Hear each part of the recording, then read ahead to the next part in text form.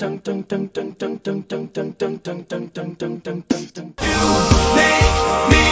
feel like I'm living a teenage dream. The way you turn me on. My sister will be suspicious. Gosh, your lips look delicious. My brother will be there at the door. Waves upon the tropical shore. My Oh, I want some more. Oh, what are you waiting for? Take a bite of my heart tonight. Whether life's disabilities left you outcast will lead or cease, rejoice and love yourself today, 'cause baby you were born this way. So raise your glass if you are wrong in all the right ways. All your life you were only waiting for this moment to arrive. This should be the end of everything. Somewhere only go, somewhere only we know. We taught the world new ways to dream.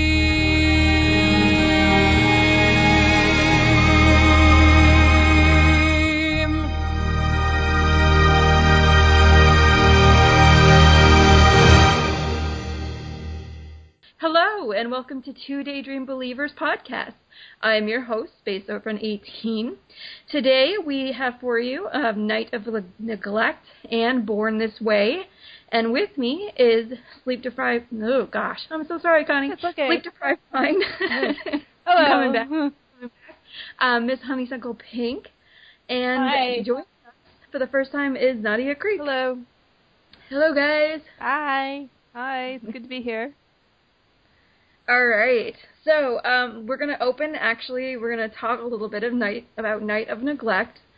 And as a side note, guys, I apologize because I just had basically 16 hours of work straight when sleeping in between there. So if I mess up a lot, I'll edit, that's fine, but just keep going without me.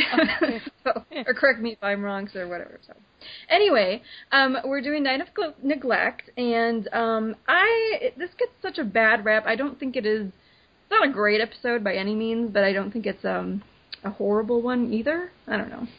I just find it really boring. Yeah. Like, it's solo after solo, and even when the singing is good, which a lot of it really is, they're just standing up there on the auditorium stage by themselves, most of them wearing black on a black background, and it's just dull. Yeah. Yeah. I think, I don't go know. ahead. Mike was dull.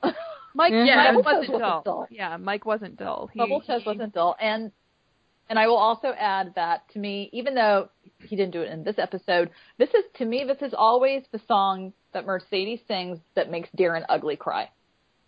Oh, yeah. Because she did Ain't No Way on the Glee tour, and he would be like, oh my God, I love you so much. That's so beautiful. Luckily we get to skip most of this, especially the holiday stuff. That whatever. One thing that stood out to me, though, I forgot that Sandy Ryerson was in this episode, and he cracks me up. I mean, the whole bit with the spy You for... just got poked. Yeah. Poked by the dagger. Yeah, exactly. That was ridiculous. I mean, I forgot that he was recruited by Sue, and then he kind of turned tail on her. So, Is this the first episode with the League of Doom? Yes, it is. Legion Yeah, of because they Evil. set it up. No, they kept changing the name. Nobody said it the same way. Is it League of Doom or League of Evil? Or is it League or Legion? That part I do think is really funny when they're all, and she's like, worst henchman ever. Okay, can I actually bring up something serious about this episode? Because I know I'm always the one who goes for the deep meta. So I watched these two episodes out of order. I did Born This Way first, and then Night of Neglect. And when I watched Born This Way, I haven't done season 2 in a while, and I was really kind of mystified as to why Kurt wanted to come back to McKinley. Like, his friends are there, but he's having a pretty good time at Dalton. Why does he feel so strongly that he wants to come back to McKinley? So that question was in my mind when I was watching Night of Neglect, and there's that scene of Kurt showing Blaine around, and like, this is the auditorium auditorium. This is the choir room. And he, like, really misses the place. And it got me thinking that this is one of the themes of Glee as a whole, is that, I mean, to put it in a very, like, negative spin, you can never leave. You always come back home again, right? Everyone leaves for New York eventually, and they come back home. And even Sue Sylvester, who's the vice president of the United States, at the very end, is this spoilers? Is anyone watching this? Listening to the podcast who hasn't seen all of Glee yet, I apologize for spoiling Sue's endgame. One thing about they all come back, and it seems like it doesn't make sense on paper for Kurt to want to come back after he's gone to Dalton, but it seems to fit with the theme of the show, like a very deep undercurrent of the theme of the show. Oh, yeah. And that they never did. I was going to say, they should have sung Hotel California on this series, because you can check out anytime you like, but you can never leave. Yeah. Mm-hmm. Well, but really quick before I add on to the point, the thing about these podcasts is that we go from it that it is a closed canon, so we like to draw on everything, so we're not like in the bubble of the episode. So feel free to if you have not watched the whole entire series at this point, then you probably shouldn't be listening to the podcast. So don't feel free to, or don't feel like you have to contain yourself into this particular episode. Thank you. No, Spoilers. No, you're right. It is something, especially when they all come back in season 6 and Sam's decision to stay there. I think it is, and yeah, there's a lot about going out there and making your dreams, but I think there is a lot of commentary about how you can come home and it's okay to come home. Yeah. I think you're right in that respect. Adding to it, something that's brought to my attention from doing a lot of these podcasts is that, as much as Kurt was enjoying certain things at Dalton, he never really felt comfortable, and he was never in his own skin in Dalton, and coming back home kind of lets him be himself again. I definitely agree with that he felt he had to suppress himself somewhat to fit in with Dalton in a way that he never did at McKinley. Mm. Well, we've always had, it's more than once they've brought up the analogy of the gilded cage in relation to Dalton and Kurt, and even Blaine in some regards, that even as early as the special education episode, it's that we all wear uniforms around here, we all kind of have to work as a team, and with Kurt, I think, it's not that he's not a team player, he just thinks, why can't we be a team but also be individuals? Yep. All right, well, getting back into the Night of Neglect stuff, we really only have the one major scene, and then, we can talk about their reactions with the rest of it. But we have, Kurt coming and showing Blaine around McKinley, and he's so, excited to be back. His place used to terrify him in certain ways, but now he's looking at it really fondly, and Blaine definitely consents that Kurt wants to return, and I think that's a big thing that Blaine is aware of what's going on with Kurt. And then we get the Karofsky entrance. And do we? I'm honest to goodness, I can't remember exactly what Kurt's reaction was. I remember Blaine's, where it's just like, we all know what this is about. But not much. I'm actually blanking what Kurt's was.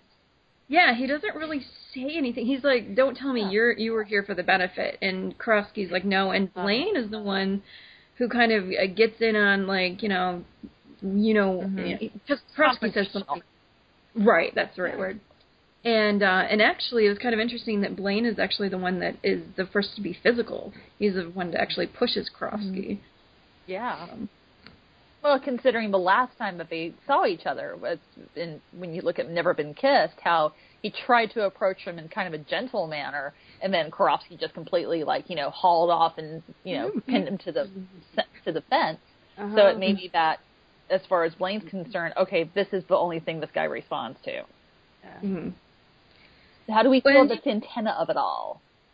Santana. Oh my God, I got razor blades all up in there. You know what I love about that, though? Because, Santana is, very... Well, first of all, earlier in the episode, Karofsky has actually thrown a slushie in her face, so that's one reason why she's really pissed off at him. And I think it's fascinating that the next episode is when Santana starts her little scheme, and she like gets Karofsky to date her, and after the scene is just kind of funny.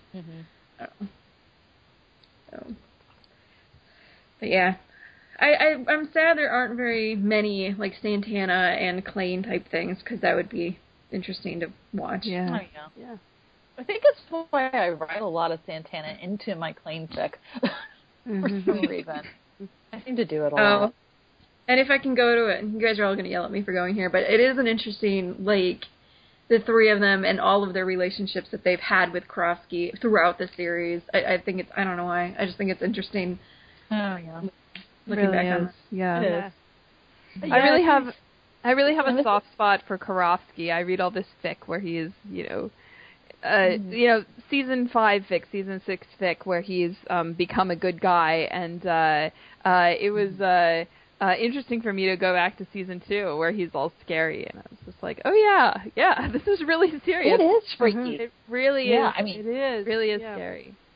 It is, because I'm sitting here going, I mean, it took me going back. This is always so funny that in order for me to see Karofsky as kind of a romantic guy and could see him believably with Blaine, I went back and watched episodes when he was in Switched at Birth, because he was like a love interest for like the girl on there. So I was like, oh, okay, I want to see a softer side of Max Adler, and then they don't even get me into Switched at Birth, because then we completely ruined his character. But yeah, if you watched Switched at Birth, you would know what happened with his character Tank. And then coming back to see this was so jarring, because it was almost sociopathic how David was. And it was just very effing scary. I mean, I know we've had some podcasts where somebody thought that Azimio was scarier, and I'm like, Azimio to me, it was funny. He was a funny, I mean, not that bullying is funny, but he was a funny bully. I never felt truly, like, threatened, like, viscerally by Azimio, the way that Karofsky was in season 2. But that being said, I do like seeing, the nicer side and kind of the redeemed out, happy Karofsky. Oh, absolutely. I love his story arc. I love how much he grew over the seasons, more than almost any other character. I mean, of course, a few of the main characters had very, very big story arcs, but Karofsky just, he really changed who he was, and that's really amazing to watch over the years. Something else that I think is kind of interesting about this scene, though, is the fact that Karofsky is so quick to like get into these altercations with Kurt and Blaine, but he won't go near Santana, like. And I wonder if there's a kind of line there, or if it's just because she's a girl, or if, Santana's pretty scary. So, but I do think it's interesting that, like, Santana is the one to get him to back off. Well, I think because he doesn't really feel emotionally threatened by her. Like, she's in there threatening him physically, but what he really feels is scared of Kurt and Blaine and their relationship and their sexual orientation. And he doesn't care about Santana. He doesn't care that she's a lesbian, because that's not threatening to his manhood. Like a point. Well, you could also make an argument. There are some men out there who somebody being a lesbian for some reason is a threat to their manhood. Yeah, which is disgusting. I mean, not to stereotype, but I think that's a straight guy thing. Like, how can you possibly be sexually fulfilled without a man, right? But that's not Karofsky's issue. Well, also keep in mind, right before Santana shows up, it's just the three of them that all know what's really going on, and Santana does not know this yet, at least not until the next episode. But, yeah, I think part of it, the simple fear is, I'm just going to get out of here before somebody accidentally spills the beans on me. Yeah, that's true. And I don't remember exactly what Kurt said, but he said something that I think Santana heard. It was like, we know what's going on, or we know who you really, or something like that. That may have been like one of Santana's clues to figuring it out later on when she thought about it. Yeah, and so, and I do like the little ending, because Santana is all like, we should do this more often kind of thing. And I'm like, yeah, you should. Why are you not doing it more? Yeah. So.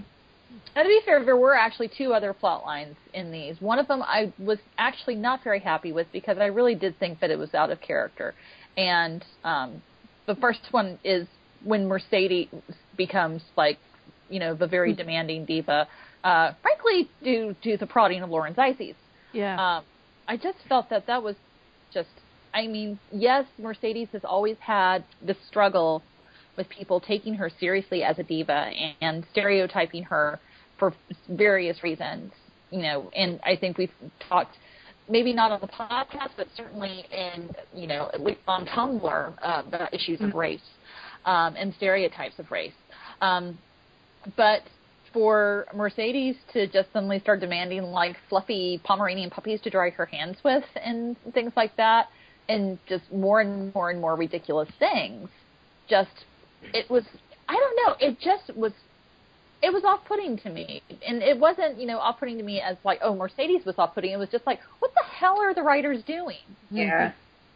That I can kind of see. I do think it is very much her trying to, because Mercedes is always kind of this warm character. I know that on the podcast we talk quite a lot about how she kind of just, makes those around her a little softer, and this is kind of jarring to that. And I do think Lauren Zizes was a big part of it, at least canon in that, and that she's so desperate to try and get out from this Rachel Berry shadow that she's going in this far out other direction. Mm-hmm. We can all argue whether the writers, it worked or not, but I think that's what they were going for.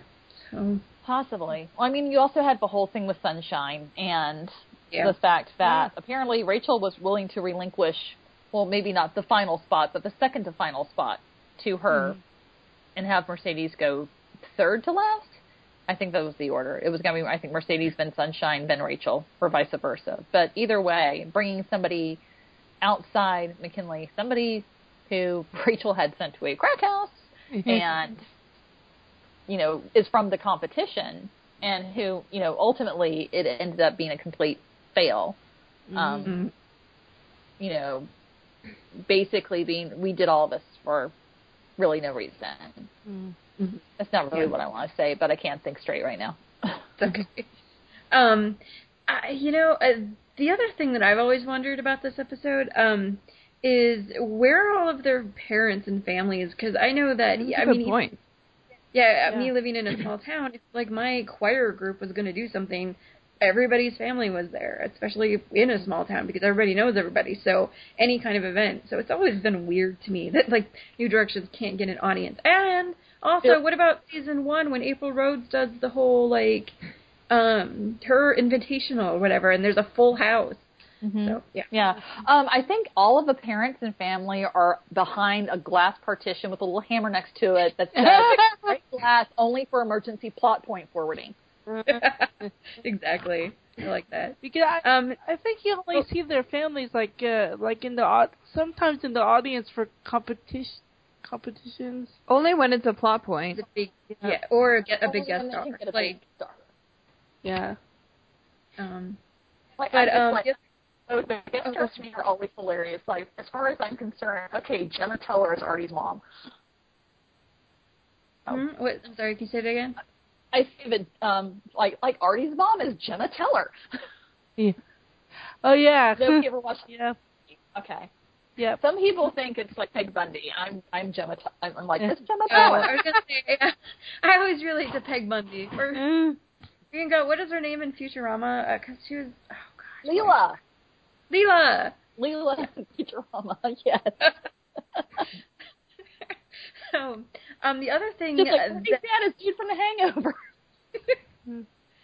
is while I'm not huge on the whole Holly Holiday plot stuff in this episode, I do kind of like what she says to the hecklers in the small little group, and they're like, but and it's definitely a commentary on online hate messaging and whatnot, and I just thought it was a very cool way that Glee put that out there. In season 2, they're still Anvil heavy, but they're not as so blatantly in your face about things. So it was a little bit more subtle. It wasn't like a hammer over your head, Right.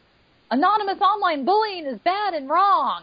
I mean, right, they did that one in season 4. Yeah, they did. And then the only other Kurt and Blaine stuff, we get a lot of their reaction shots to the solos that are being done. And I love Blaine looking at Sandy going, "You're a really awful person." Yes. You know? Yeah, I know. And Kurt's just like, walk away. Yeah. I love that moment because it is one of those old married moments where it's like, just keep talking, Blaine. It's okay. Which is hilarious because at this point they've been dating for a month. Yeah. Not even, because the original song was before this. Okay. Sorry, stepping away from actual plot of Night of Neglect for a moment, but okay, let's say that Kurt and Blaine's kid is in, kiddie softball league or something like that. Who's the one that yells at the ref that says that his kid's not getting enough playing time or that they're being unfair, and which one is the one that's just like, shh, come back, get a juice box, Switches. Because I can make a case for both. Blaine will be the like, you know what, this is not very nice and it is against the rules and I have the rule book and I have to talk about it. And Kurt's like, no. But then Kurt will be the one swearing at everybody and like, calm down, honey, So, I don't know. It can go either way. We can make a poll for the website, the blog. Who's the batshit Little League parent? And who's the voice of reason? Yeah, and so, I just have reaction shots in here to how they love Mercedes solo and all that. So, anything we wanted to touch on in Night of Neglect before we get on to our main event, Born This Way? I just want to bring up one other thing. Am I the only person that was in Quiz Bowl in high school? No, I was in the academic bowl. Okay. So, yes, because I just want to make sure that just like in the episode that nobody forgot the Quiz Bowl team. Yep. Yeah. Mm-hmm. Okay. Actually, that was really funny. I'm really sad that they didn't, they do it a little bit in season 4 when Glee Club disbands, but, these kids are allowed to be in other things, especially, I don't know about your guys' backgrounds, but I grew up in a small town, and since there weren't enough people to fill everything, we all were, in 5-10 different things. Mm-hmm. Oh, yeah. So we weren't doing it just because we wanted to, bulk up that whole college application thing? No, we did that, too. And we had, it wasn't just one academic bowl, we had teams for each, we had teams, and mine was the English academic team. We did English lit, but my captain was insane, and he was like, he's like, we're gonna have a British flag and we're gonna drink tea at our meetings because we were the English academic team. But we only had one team, and it's so funny because years and years ago, my sister was on the same team, and that's when they started. And for some reason, the team adopted a mascot, and it was a plastic pink flamingo named Ralph. I love it. And this thing would hang in Dr. Murkison's classroom. And then when the competitions would happen, usually in Florida for some reason, I don't know how it happened, but they would arrive at the hotel and Ralph would be there, hanging from an exit sign or in the hotel or the hotel balcony or something. So, So Ralph the Pink Flamingo was the mascot for our team. All right. Well, let's move on to Born This Way. And something I want to point out right off the bat, kind of looking at it as a whole, because I was I just hit the claim scenes before I got on, and Kurt's story is mostly told in music in this episode. Mm-hmm. I'm he's not in a whole lot of dialogue heavy scenes, but he does. There's a lot of music, and I think that's very interesting. Mm-hmm. Well, I mean, I don't know how many people would agree. I will say, and this is why the whole tournament has been a struggle as far as the music goes, but for this one thing, As If We Never Said Goodbye, that is by far my number one performance in all 6 seasons of this show. I completely agree. Yeah, me too. I mean, if I can't pick, obviously you want to pick Don't Stop. If I had to pick a song that encompasses the show, and make sure that everybody gets a trophy, it would be, Don't Stop Believing. But as far as solos go, before Rachel, before even Blaine, and I'm a total Blaine stan, but that whole performance, commercial break to commercial break, beginning to not just the song, but the reaction shots and the way it's staged and the meaning menace. Right. Oh, but before we get really into it, guys, I'm going to pin that so that we can like go a little bit in order, and we'll get back to my props, and we will spend quite a bit of time because it is. I agree. It's just an amazing piece of television and musicality, but let's get into it a little bit. Okay. So. Let's start. Yeah, sorry, I don't mean to cut off your passion. I'm so sorry. Let's actually. So Kurt and Blaine aren't really in the first like half of this episode, but they do have this one little scene with Santana and Mercedes. I think that's it. I don't think Tina's there. Yeah, she is there. She is there. Oh, she is. Because she's okay. like, we really miss you, Kurt. We wish you could come back. And and they're talking about Kurt coming back, and Blaine's like, I just want you to be safe, and Kurt's like, whatever, I want to go back. Now, go ahead. And I was going to say, and that's when, he brings up, there's so much going on in that scene because he brings up that, well, I'd be all for it if it wasn't for Karofsky. And, of course, Santana has just basically witnessed Karofsky checking out Sam Bass. So she already knows, hey, I have something on him. Yeah. Because, hey, I'm a bitch. I have no problem blackmailing somebody and threatening to out them. So there. But then she also has Brittany and Artie in eyesight. Because this whole thing is, if she becomes prom queen, this is the logic, but this is Glee logic. I was going to say, I do not understand. I was going to ask you guys about this because I have never really understood this train of thought, so I'm going to go ahead and let you guys explain it to me. Okay. So apparently Santana believes that there's a lot more power to being prom queen than just the tiara. But apparently being prom queen is like, I don't know, being Secretary of State, but it actually involves some amount of power. So that if she's prom queen, then everybody has to do what she says. Well, actually, that's not what she says. I wrote this down. It really stood out to me that she says in her voiceover that Brittany is gullible, right? We know that Brittany hates being called stupid, and we know that Santana says repeatedly that she thinks Brittany is very smart. But in this voiceover, she calls Brittany gullible. She says Brittany's so gullible that if I'm prom queen, she will believe that by royal decree I can make her date me. Oh. So okay. That's somewhat of a different attitude toward Brittany than she usually shows, which maybe is because she's desperate. Maybe she knows it's not quite a good thing to do, or that it won't work. But on the other hand, maybe it is, because when you think about like that whole thing with Brittany and the leprechaun with Rory, maybe she really is that gullible. I don't know, but that really stood out to me that she said gullible about Brittany. Okay, because I'm like, how is prom queen going to get her Brittany? Right. Because I can understand the logic up to that point, but I've never really understood. Actually, I don't understand the logic up to that point. I don't understand why bringing Kurt back to McKinley is going to make Santana popular. Yeah. Right? Oh, yeah, that I don't either. Yeah. I mean, the people in Glee Club love Kurt, but I don't see any evidence that anyone else in McKinley who's going to be voting on prom queen cares what school Kurt is going to. And part of me is like, well, what about, like, it's a better chance for nationals, but that would only make sense if they did nationals before prom, and they don't. Right. So, I don't know. I think you're right. I think it's Glee logic, and we just have to go with it, because they wanted to tie all of these storylines together.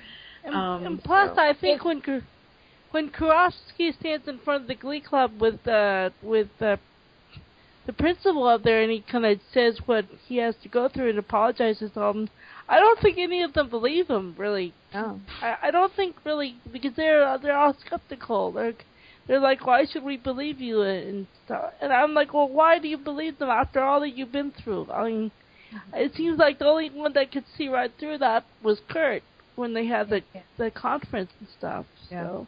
Oh, absolutely. And first off, let's from now on we shall call it Glogic. Logic. Yeah, logic.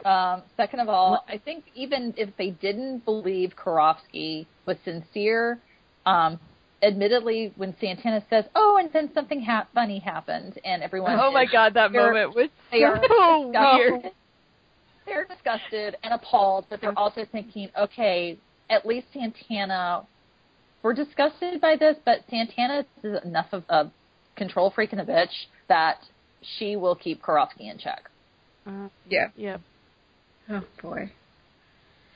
So yeah, that's... now, am I completely misremembering this? Because I tried to look for this and I couldn't find it, so I could very well be making this up.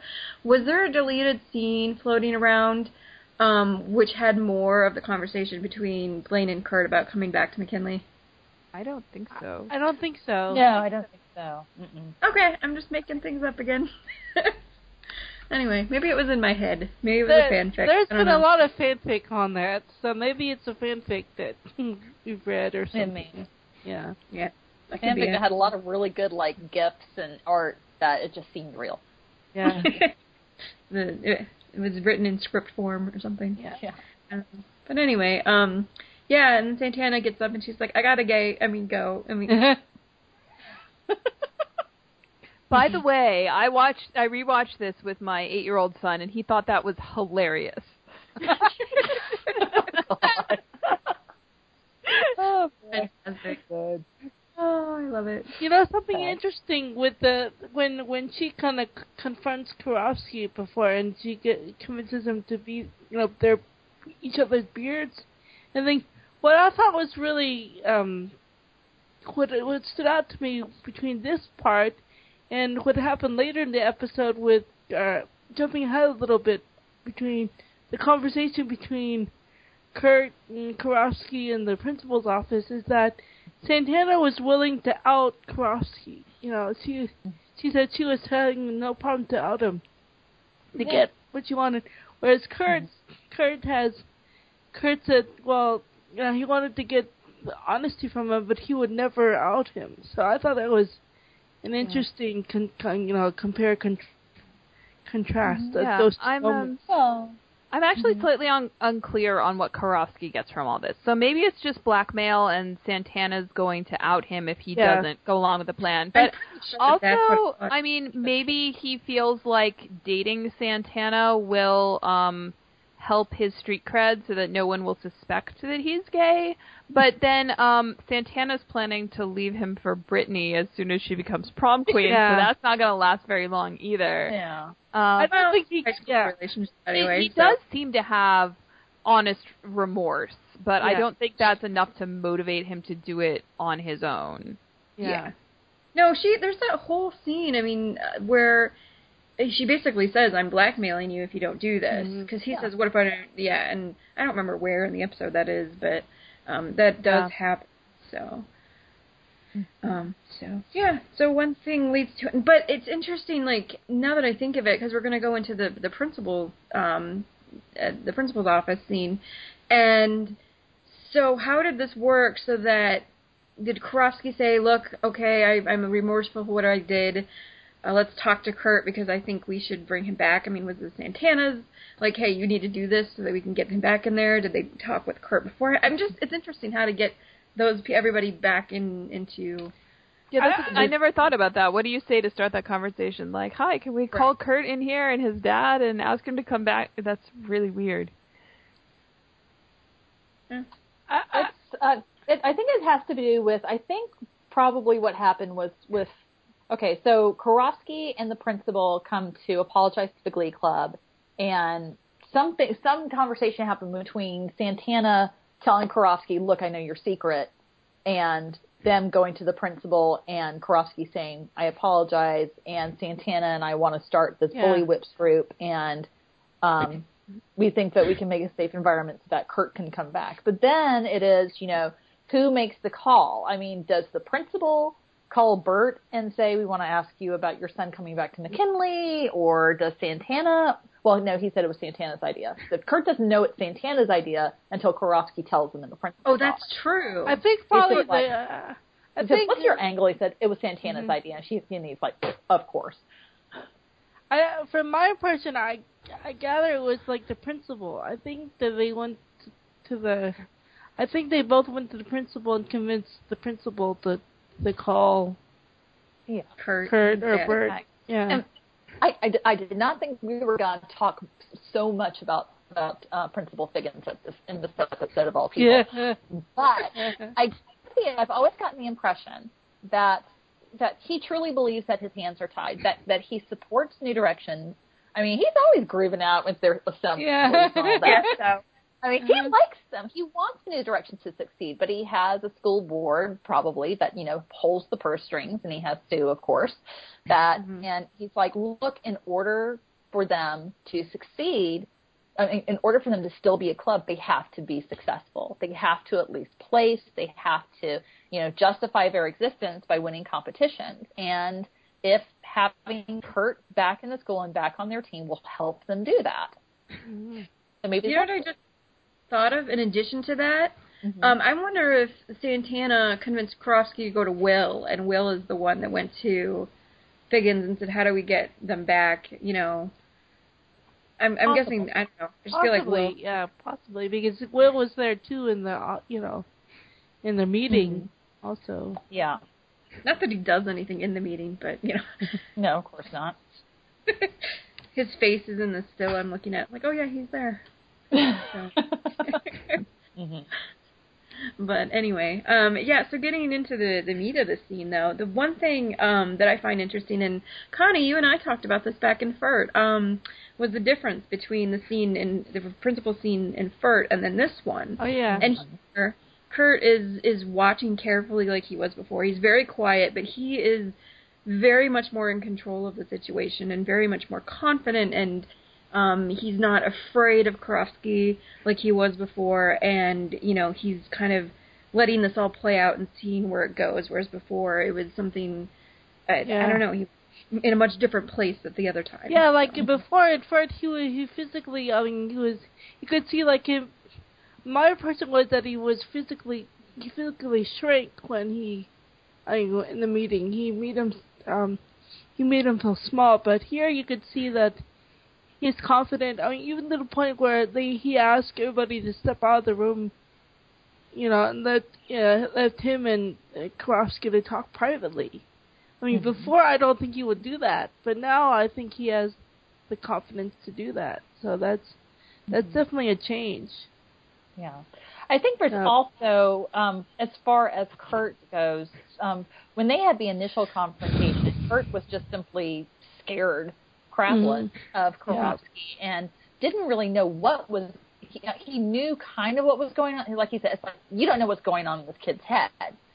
And over the course of things, as he realizes that Karofsky has maybe not so much started to accept who he is, but is somewhat removed time-wise from that initial rage and confusion, that he knows that he really is just a scared little boy.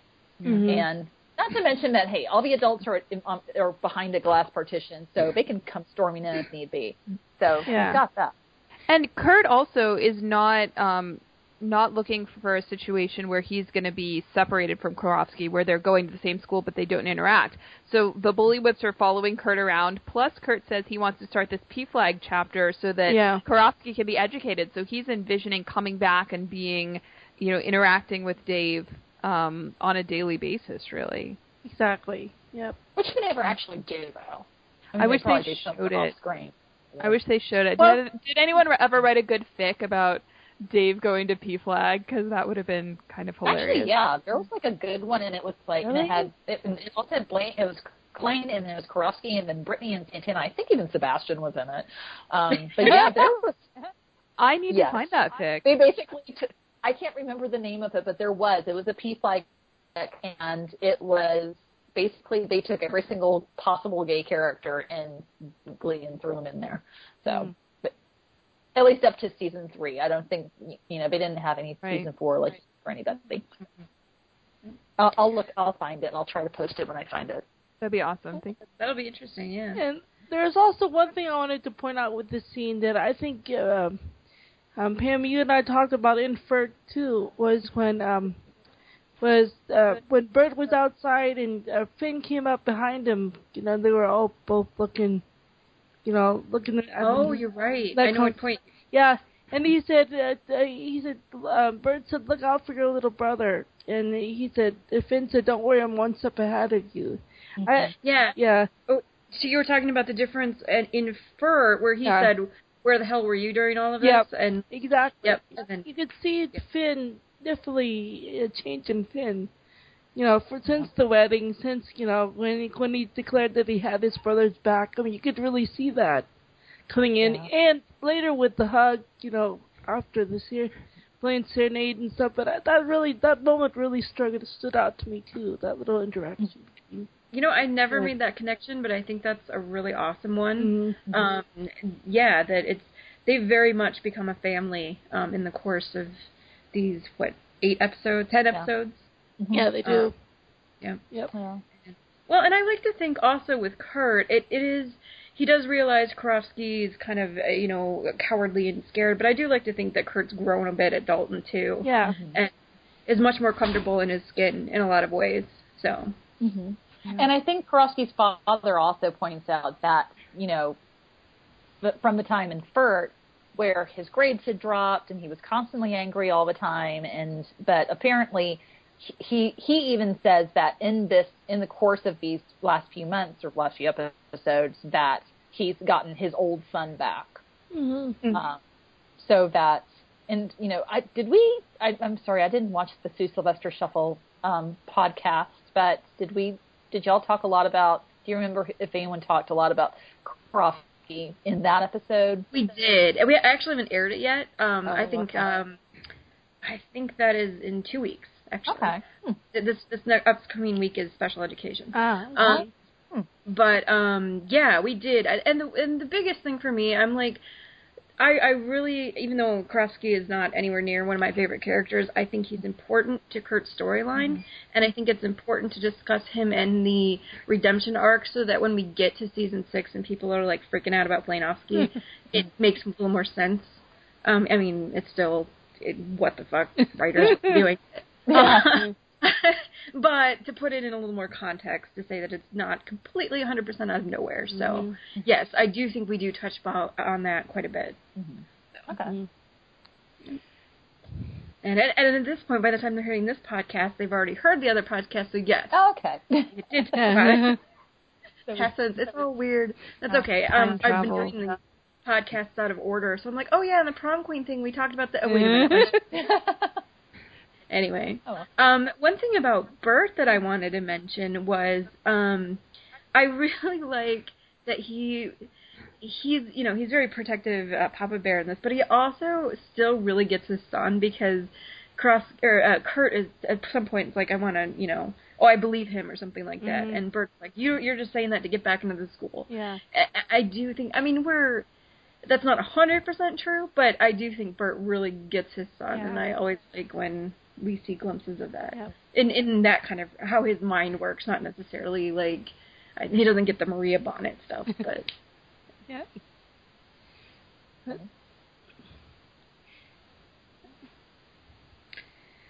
Okay, I'm trying to think if there's anything else in this scene that I want to touch upon.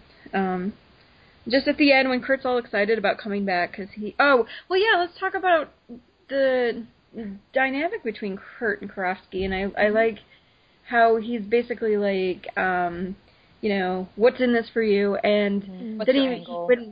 What's your angle? And then when Santana, I like when he's like her Lady Macbethian ways, and I love Eve Harrington. Yeah, I thought that was a pretty. I mean, it's just like, okay, if you're going to be gay, you have to know who that is. Yeah, yeah.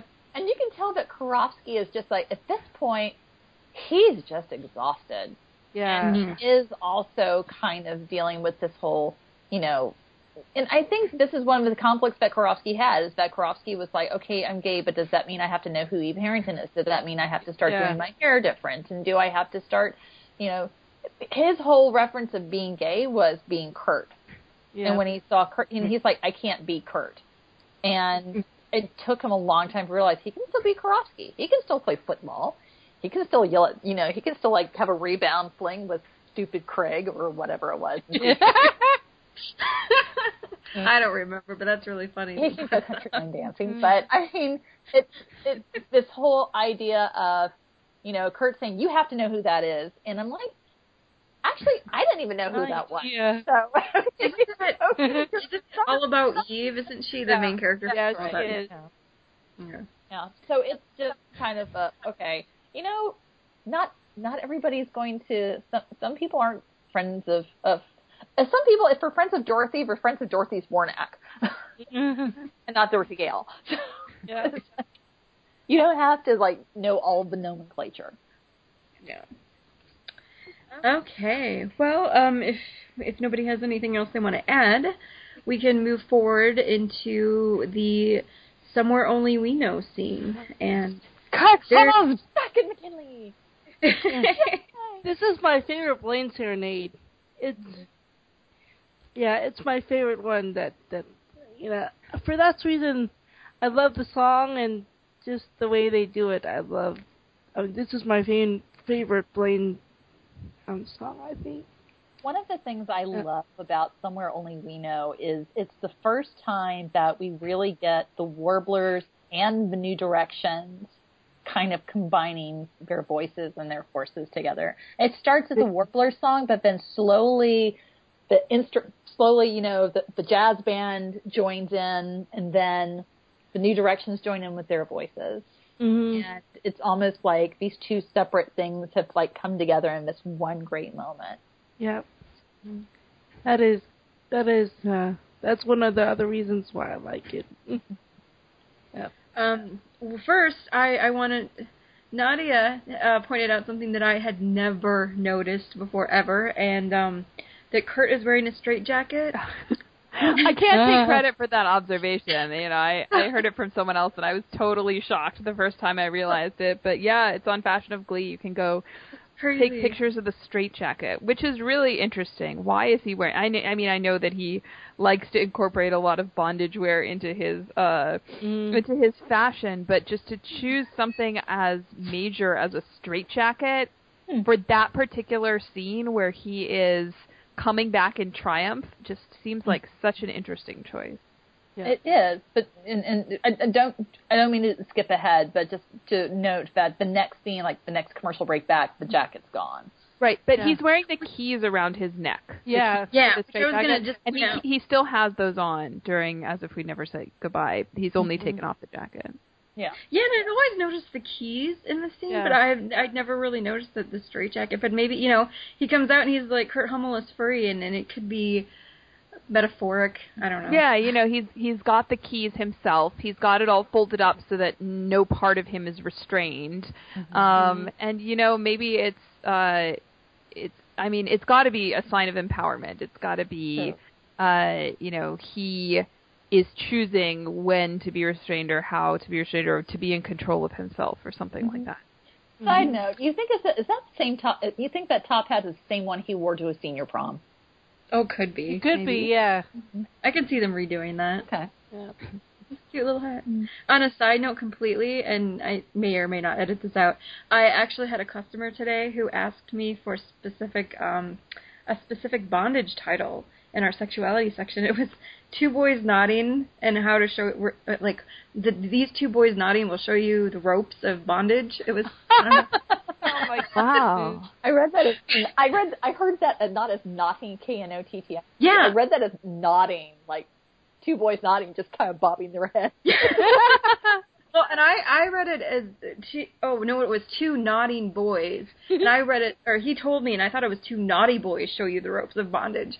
And I was like, whoa. And he's like, yeah, my wife really wants this. I'm like, okay. Wow. Another day at the bookstore. Naughty boys nodding. So I just thought that would be funny and share. I don't know. Maybe it'll stay in. Anyway. But, okay. The first thing I want to point out is, or the next thing, sorry, not the first, is Mercedes is the one that kind of helped orchestrate this whole thing. Yeah. Because, she's right there with New Directions, and she's like, guys, it's time for Kurt to come, basically introducing him. But she also, introduces the Warblers, too, so she has a huge part. Yes. So the last podcast I did with you guys was actually, was Special Education. There was a lot of talk about Mercedes and how she felt about Kurt and Blaine, well, specifically how she felt about Blaine and how it was affecting hers and Kurt's friendship. And now here we have, and I don't know if it was Blaine that told Mercedes or vice versa, but there was some planning stages between the two of them. Yeah. And that just makes me so happy that at some point, even though it's off screen, which I hate, this is the kind of stuff this is why you have fic, this is why you have fic. And now I want a fic. I know exactly, and whoever's listening to this podcast, you know who you are. You totally need to be writing this one. I won't say who, but she knows. Is to write the Mercedes and Blaine plan his courtyard serenade when Kurt transfers thing. So, but yeah, knowing that there were conversations, text going on between Mercedes and Blaine, it's like, oh, we're gonna do this thing for Kurt, and it's gonna be so awesome. It's just, it gives me flutterbees. I know, and it's not something I really realized until I started really doing the meta for it. But I'm like, oh, it's so sweet that it's unfortunate that we saw it off screen, or that it was off screen, that we didn't see it. But yeah, it's so sweet. And look at the hug. I don't know if it was special education. I think it was the substitute. But yeah, I think we were talking about how even shifting friendships doesn't mean they're over. It just means they're different. Mm-hmm. And I mean, he gives her the biggest hug. Substitute. That's right. Never mind. Okay. That's okay. Yeah. It's all right. So. Yeah. I also love that both Kurt and Blaine make dramatic entrances in this scene. Yeah. And it's so very them. And I love that it takes place in the courtyard, which is such a powerful place for transitions in the show. Goodbyes and hellos and welcomes, reunions. Yes, I was just thinking of It's Time, which is almost the opposite of As If We Never Said Goodbye. But also, of course, when they get back together. Got to Get You Into My Life. Got to Get You Into. Thank you. I'm like blanking on the name of the song. Yes, okay. And particularly for Klaine, but not only for Klaine. I mean, other people like Tina, for instance, does a very transitional song there in Diva, and I think this is one of the first times that the courtyard is established as that type of place. Mm-hmm. Mm-hmm. Yeah, is this the first song that they do in the? Oh my gosh, is it? I think it might be. No, because they do like New York. Oh, they do. Yeah, that's right. First State of Mind. Do they do one in the first season ever? Gosh, I don't remember. That's how my memory is going so badly. I don't think so. I think the first one that we see is the Empire State of Mind in season 2. Honestly, I don't even think they had the courtyard set in season 1. Yeah, I don't think they did either. It's a location. It's not a set. Oh, yes. Yeah, I think they did some stuff. They were shooting on location, but I don't remember them ever using the courtyard in season 1. I think they used the little hallway, where the staircase is, a little bit, because there's some scenes in season 1 where there's like a stairway or some hallway outside, and I think that's it, but I don't think they've ever used the actual courtyard. Well, the issue is that it's actually an active high school. Yeah. So there will go after hours there in order to do. Plus, that was always a great way to get spoilers. The high school kids would let us know what was being filmed. Exactly. Yeah, they were so nice. And they were probably a little bit more guarded about that stuff in the first season. So, yeah. So anybody is like, if you remember that they were in the courtyard in season 1, let us know. Yeah. Yes. Yep. Definitely.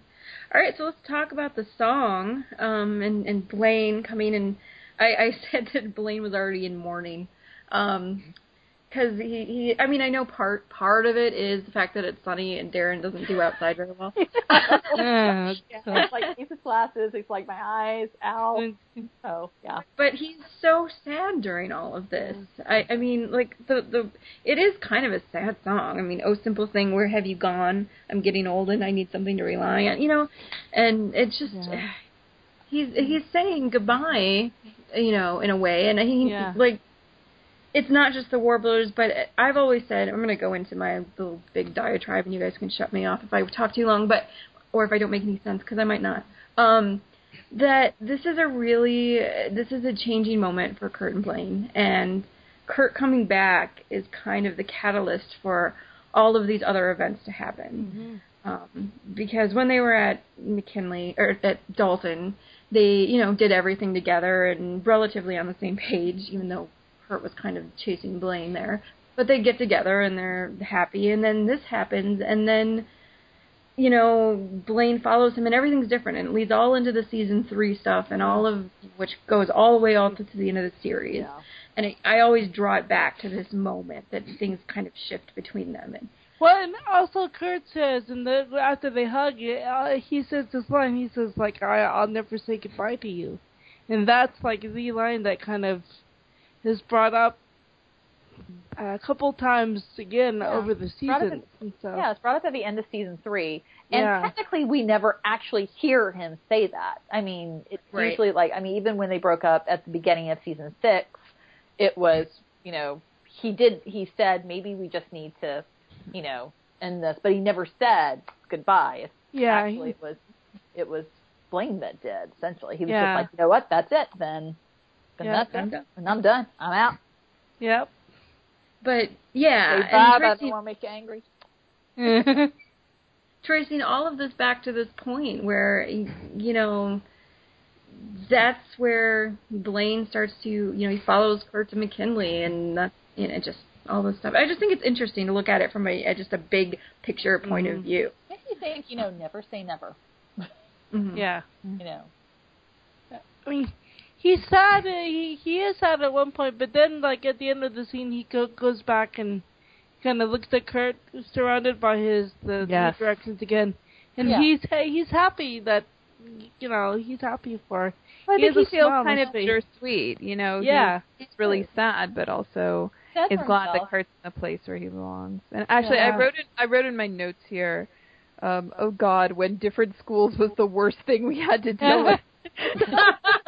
It seems like such this powerful and tragic moment.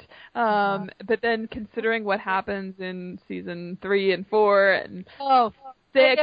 If for no other reason, Ben, season 3 was when whoever the hell the costume designers were just like, let's put them in polo shirts and suspenders and bow ties all the damn time. Now that we actually have to develop them as a character, so. I remember when we started to get the when we were in season and we got the previews for the songs and like the little clips beforehand and stuff.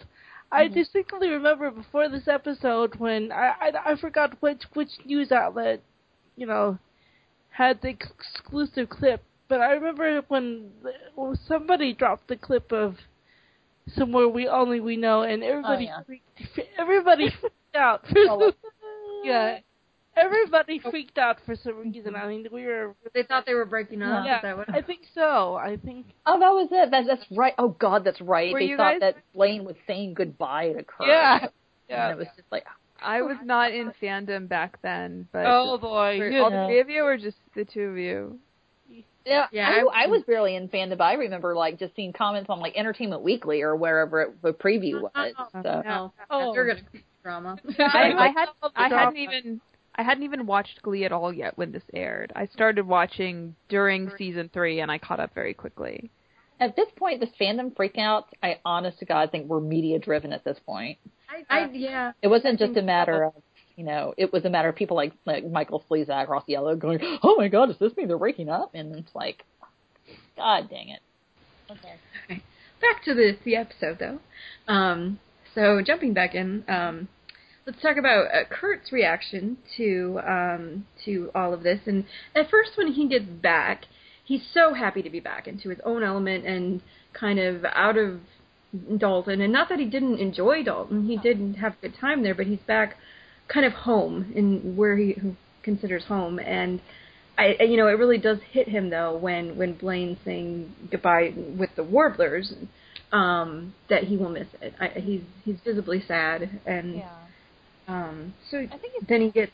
Oh, go ahead. I think he's got a swirl of emotions in him because he's just he's happy to be back, and then he's overwhelmed by, all his friends welcoming him back. Even people like Santana is just like, okay, hi. Yeah. And then the Warblers come say goodbye to him, and he's overwhelmed, and that's when it really hits him. It's like, I'm coming home, but I'm leaving home. It's but I'm leaving, and it's very bittersweet for him. And the one thing that just kind of takes me out of the scene, though, and it's a nitpicky thing, it's an editing thing. It's, thank goodness for Joaquin Cedillo and better editors in seasons 3 and beyond. But Brittany steps down. Oh yeah, I remember twice, that. Yeah, and I was like, fuck. It's just like Brittany just like pops up again in the background, and it's just like, nah. Oh no, it's just a terrible editing job. It's like no, you know what? It's interesting. Actually, by the time they got to season 6, they just didn't care because there's that in the finale when they're supposed to do that mirror scene and you can see that it's it's so bad. Well, so I don't know if everybody does mirror scenes. It's because otherwise you would just end up with camera equipment in the mirror. Oh yeah, so. But they didn't line it up. So that you line it up and it doesn't. It's just really really bad. So it's I don't know. Mm-hmm. I think they were just exhausted and fitting so much into one episode that they didn't have time to reshoot it until it was perfect.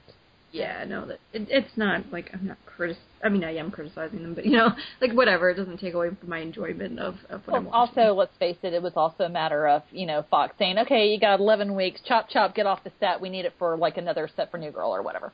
Yeah. I still can't believe the set's not there anymore. I want the set to be there forever. Yeah. It should have gone into a museum. Should have gone to Smithsonian. Oh, yeah. If they can have Fonzie's leather jacket and Archie Bunker's chair and John Hamm's suit, John Draper's suit, they could have, a little bit of the choir room from Glee. Yeah. Yeah. Another thing about this scene, because I just, can't shut up about things.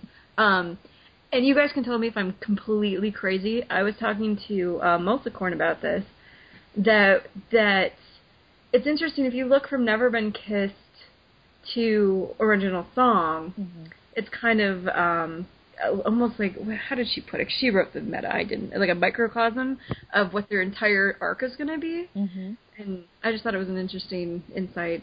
I don't have those notes up, though, to really get into that. But yeah, I'm going to have to. You'll have to point correction to read that meta. Yeah, I'll have to put that up there because I'm not even. It's been a while since I've read that, so. But I'll have to put that meta up there because it was a very interesting thing that she wrote on that. So. Mm-hmm. Anyway, so we can. I think we've got the scene. I'll never say goodbye to you. Mm-hmm. And then commercial. Then commercial. Yeah. And then as if we never said goodbye. And now I do have a question before we get into literally one of my favorite performances ever on this show. Are there other performances where just one singular song performance took up the entire scene? Yeah. I wouldn't say act one, but from commercial to commercial. Yes, once. That I can think of off the top of my head. And it's Rachel singing Darren's song.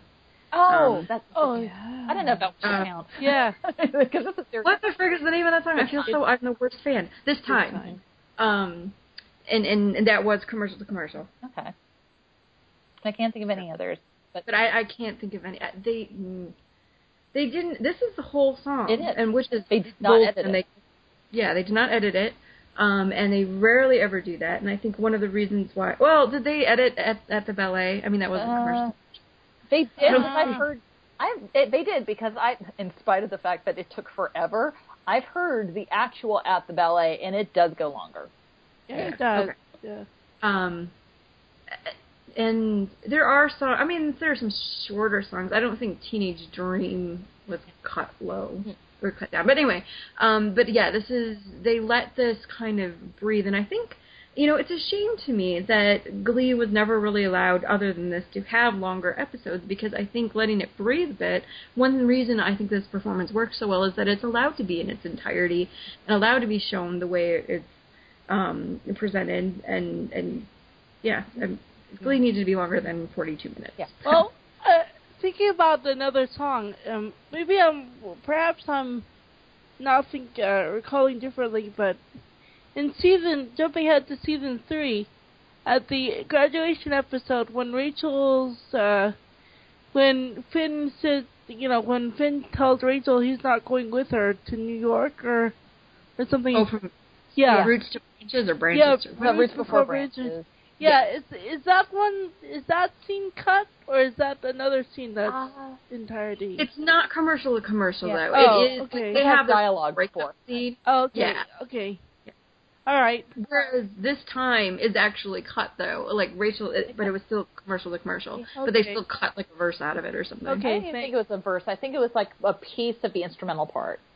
Oh, okay. I think it may have been, like, a little bit of the instrumental.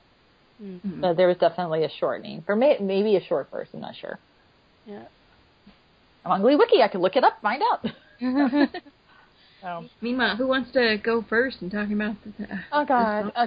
Well, I'll go, but then if y'all need to cut me off, you can, because I will go on forever and ever and ever about this scene. Yeah, I think we all have a lot to say, but that's okay. That's what we're here for. I'm here all night, so go ahead. Like I said in the past, this is absolutely one of my favorite solo performances of Glee, not just for the vocal performance, not just because, and don't get me wrong, I listened to the audio over and over, but everything from the, whispered conversations in overcrowded hallways, and it's like, it's literal.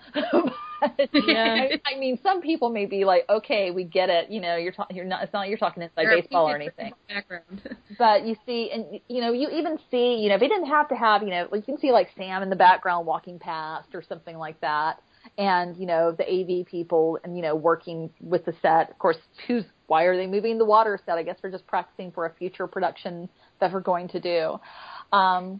But as he sings this, he's just kind of in awe that he's looking at McKinley like the first time. I mean, this is a school that he's gone to for a while, but coming back to it, it feels like there's something in the air that's charged and different about it. Mm-hmm. And you can kind of see that on his face. And the way that he turns his face, if he does this one thing in front of one of the dressing room mirrors backstage, and it reminds me of when he was on Inside the Actors Studio, and he said that he posed for his sonograms, and he has this little tilt. I never thought this way. He tilts his jaw, and he looks over to the side, and it just completely captivates me. Mm-hmm. But I think then this is the part that makes me ugly cry, is when they focus in on the choir room, and he's singing this with every ounce of passion. If he had sung this for Vignata audition, there's no way Carmen Thibodeau would have turned him down. Yeah. Mm-hmm. And seeing everyone's reactions, and you're sitting there going, because I remember a season later, Harry Shum talking about watching Chris sing I Have Nothing in the choir room and just being blown away. And I can't help but see them and them going, okay, this could be the characters just being so happy that Kurt's back, or this could be a case of the actors going, God damn, Chris Colfer can sing. Mm-hmm. Yeah. And they just, like, everyone's got these watery eyes and these smiles on their faces. They're just leaning on each other. It's like, even Finn and Quinn are all, like, curl up together or whatever. And it's just, they're like, this is what was missing. This is what we have needed. And, of course, there's also the tie into the previous scene when he's like, the last thing it said in the previous scene is, I'm never saying goodbye to you. And then in this entire scene after is as if we never said goodbye. Yep. And if I recall, I don't think he said he was leaving, but he never officially actually said the words goodbye when he left McKinley before. He just he said I have to go. Yeah, he said, go. Yeah. He did say he had to go, so. Yeah. And he said, Thank you for bringing all those words there, because when I watch this song, I just become speechless because it's so beautiful. Mm-hmm. I can't think of words to describe it because I know that they will never do it justice. But as you described all those little motions and things, I can see them perfectly in my head. It's just so crisp and clear, and he's making these tiny little motions and these tiny little facial expressions, and they're just so powerful. Mm-hmm. My thing about this, that it's in addition to what you guys have been saying, is that one of my problems with solos on the show is that they park somebody there and they're singing and nothing happens. And the gorgeous thing about this particular song, but a lot of Kurt's, I think most of them are like this. This one is just to a better degree. there's movement and there's emotion and depth, and there are things happening, and you learn things about the characters, and he's talking to his audience, and it's really the closest we ever really get to sitting in a live performance of something. Yep. Because it's cut off by commercials, we are now in a theater. We are now watching Chris Colfer as Kurt sing us this song, and we are right there with him. And I, I'm so sorry. Please don't send me hate mail for this, but I don't think that's anything that Rachel Berry or Lee Michelle's ever done for me on the show. Yeah. Closest would be this time at the very end, but we are there. We are those Glee Club kids who are just emotional because of this, and it's just amazing. It doesn't feel like you're watching a television show. You feel like you're watching a movie or a play, and you're much more caught up in it. At least I am. Yeah. I think. Go ahead. What? Jinx. Yeah. Buy me a Coke. Well, I think one of the other things that I love that and that you bring up that you feel like you're at a live performance is at the end of that scene, and I don't want to end the discussion of this by talking about the end of the scene, but the end of the scene is the camera panning out of the choir room door, as if we actually had our faces pressed to that window in the choir room door watching this, or as if we were in the choir room and then we just kind of backed slowly out so that the Glee Club could have their own moment of welcoming him back. Well, that's the curtain moment, or the curtain. Yeah, it's the curtain. Yeah. No, I have more to say about this. Go ahead. Well, I felt the song was very. It had so much emotion to it. There was a sense of. I think when I first heard this song, I was speechless also, and I still get teary-eyed when I see it. And when I listen to it and watch it with the scenery and everything, and I thought there was a sense of poignancy to his voice when he sang it, and also this is really like a triumphant homecoming for him. Also, I felt like I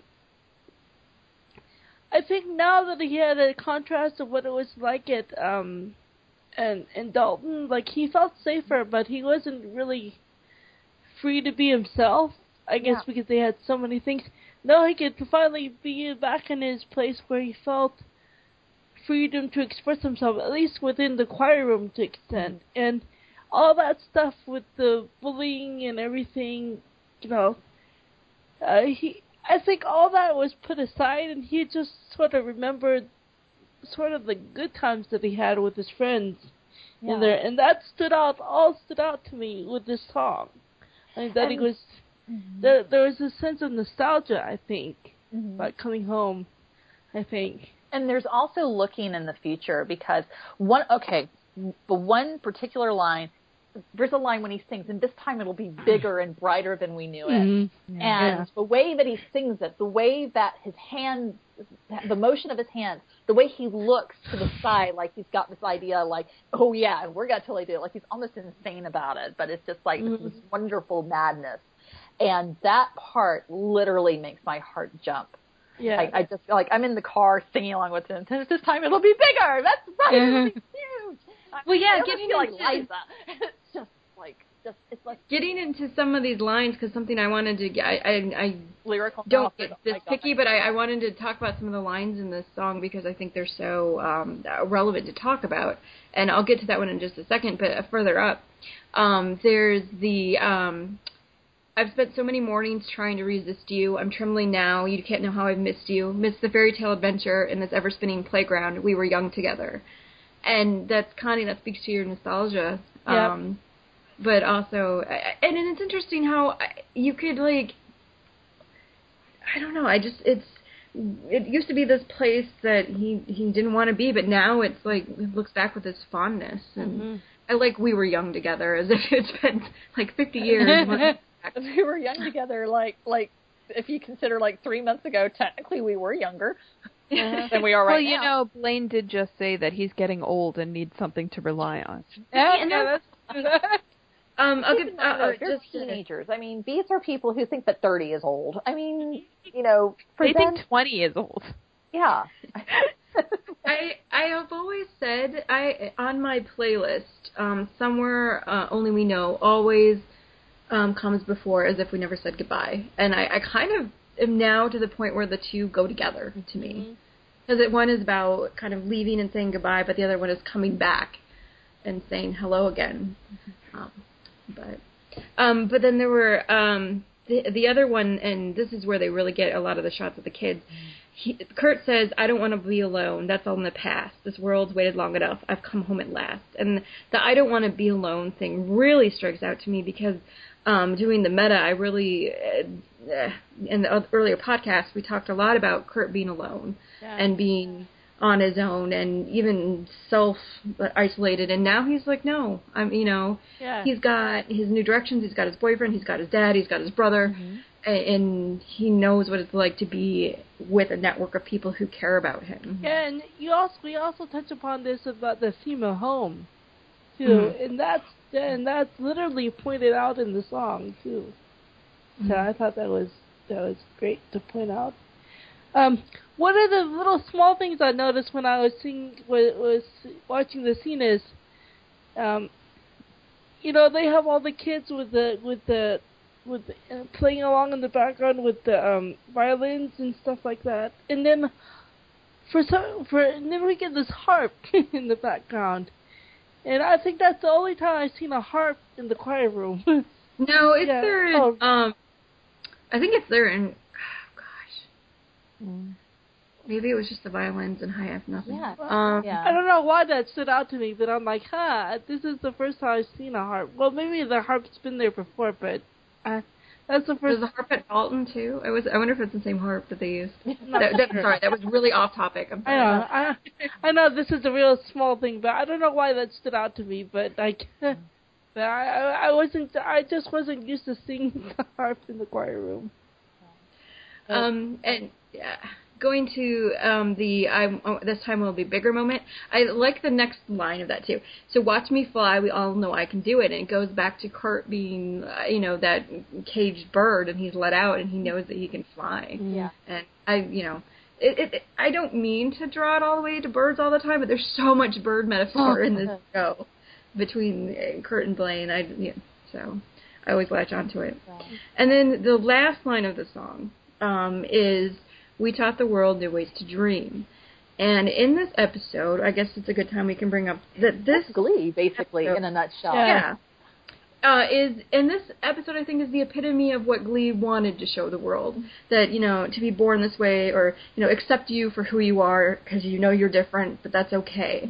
And I think that, while we may have our episode tournaments and all have our personal favorites, I think this episode kind of stands at the top as of what Glee is trying to portray to the world. Absolutely. And like that line, "We taught the world new ways to dream," kind of speaks to Glee. Yeah. Because it talked about, and again, it's like, I'm actually starting to break into tears right now. I'm telling you, this is one of my, it is my absolute favorite episode of the entire series, and to me, it is because it is quintessential Glee. And it is because they did teach the world new ways to dream. They taught because the old ways of dreaming were, think about it, the old ways of dreaming were, please God, don't make me not like this anymore, or, make me normal. And now the new ways to dream are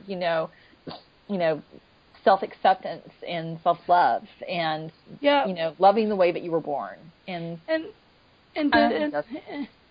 to piggyback on what you said, Pink, was not to get off of Kurt and his storyline, but it also speaks to the other storylines, the other two storylines that was going on there too, between Rachel and her nose job, and also Emma and Lucy Gabusi.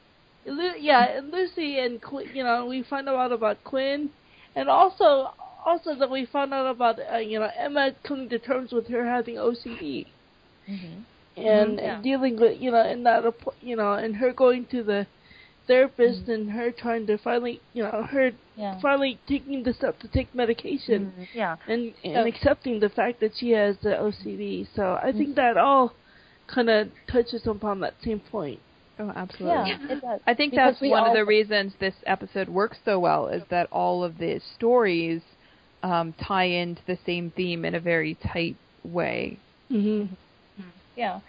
And I'd like to touch on each of these separately. I feel like it kind of does a disservice to just lump them all into, all of the non-clean things. But looking at these one at a time, I kind of like to, even though it goes into the loosey-goosey, into the Rachel's nose job part, well, I don't know, maybe the best way to do this is do it in order and start with Rachel looking at the nose job, because it dives directly into Quinn's self-image and Rachel's self-image. Mm-hmm. And we can tie it all back around to the Barbra Streisand scene at the end. Yeah. Segues. Anyway, go ahead. So, I'm sorry. You can go ahead.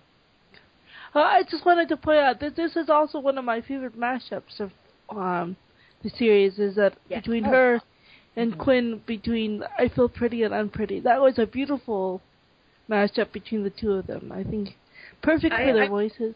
Yes. Quickly interject about how I think they often misuse Quinn's voice, and I think this kind of thing is one of the best things they ever did with her voice, and she matched Rachel, and it's just a gorgeous arrangement. Mm-hmm. It is. And normally, I mean, I'm not saying anything against Diana's voice or Leah's voice, but Leah's got a very theatrical voice, and I think it's also it really showcases Diana/Quinn, but it also has Rachel showing some restraint and knowing when to pull back, the head voice and matching up with your duet partner. It was just really, really lovely. And I know that there was a lot of argument about how the whole Quinn being loosey-goosey was like this kind of 180, that completely undoes all of her character development. I'm like, how does it undo it? Look at what happened to her in season 3. Yeah, I think it's very, very in character for her, and it may have seemed out of character at the time, but I think the process of continually reinventing herself is something that is pretty fundamental to Quinn, and she has a hard time settling on one personality or look or who she wants to be. She's just different in each season, different at different times, and it seems that that's gone on, since middle school. I think back to like the season 1 episode when we meet Quinn's family and kind of the very kind of evangelical controlling father that she had, and thinking about what, he probably is exactly the kind of guy that would be like, sure, I'll use the money I got from my raise to get you a nose job, sweetheart, because he may have, as much as he loved his daughter, didn't love her enough, obviously, but threw her out of the house. Is her sister older? I believe, his sister's older. Yeah. She's there too. If the older sister is quote unquote prettier, and she's struggling, and Quinn always seemed like the type of person who she is a smart girl. She unfortunately thinks that she has to play a certain role in life because that's the lot she's been drawn. And so she is always in conflict with herself because of those two things. So I can see her trying to be this, popular girl and hit these benchmarks so she can eventually go and get this real estate agency and get a family and have kids, and that's what you're supposed to do in life. And at the same time, there is this rebel of a girl in there. There is this smart girl trying to get out and break the so. Well, you look at her, again, you look at her family environment. To me, it's very obvious that she's from one of those environments where you can be smarter, you can be pretty. Yeah. And it's preferable to be pretty. And her father, the way that he is, it seems, is also, both he and her mother are very much a keeping up appearances type of thing. And hey, you know what? Yeah, we've got her, Francie, I think is the older sister's name, that we never meet. But, you have pretty Francie, and you're like, then there's Lucy. And I can see her, I can see that family dynamic very clearly and how she wants to kind of escape that. Another reason that I really like this Quinn story is because it provides a counterpoint to the main message of the episode that prevents it from being too sappy, right? Yeah, so the main message is love yourself, you don't need to change who you are, and that's the one that they want us to take away from the episode and integrate into ourselves. But they don't hit you over the head with it, and part of the reason is that they have Quinn and Santana, and to a lesser extent Lauren Zizes, taking an opposing viewpoint of it. Santana says at the beginning something like, if there's something about yourself that you don't like, you should change it. You want to improve yourself. And Quinn has already done that and is trying to pretend she hasn't, trying to pretend she's always been that way. But she also says, I didn't do this because I hated myself. I did this because I love myself and I want to improve. And we all want self-improvement. We want Emma to recognize that she has OCD and shouldn't just stay with her disease, but should have medication and therapy and get better, right? We don't want to just accept everything about ourselves and never try to have any self-improvement. But the trick really is figuring out what's on which side of the line, sort of like the Serenity Prayer. What do I accept about myself and stay with, and what do I recognize about myself and strive to be better? Yep, exactly. Yeah. Before also, I want to touch upon. Let's give a shout out to Finn's solo. Oh yeah, I love that. That's my favorite Finn solo. And I love the Sammy Davis Jr. original. So yeah, and there's another example of Finn trying to get better at dancing. Like he's like, I'm a terrible dancer, but I'm trying to get better. And that's I'm doing better, right? And Will's like, let's go on to the next. And he never stops trying. He never gives up. Like, Mercedes at one point gives up with trying to dance. She's like, I just want to park and bark. But Finn never gives up. He's terrible at it, but he's always trying to. He's just like embracing all of it. I mean, he's just trying his best and having a good time with it. Yeah. Exactly. Well, and the other thing that I want to give a shout out to, and is that Corey and Finn by proxy. Got to be a better vocalist as the show went on. He started off, and I'm just like, is this a joke? They're really putting this person as the male lead.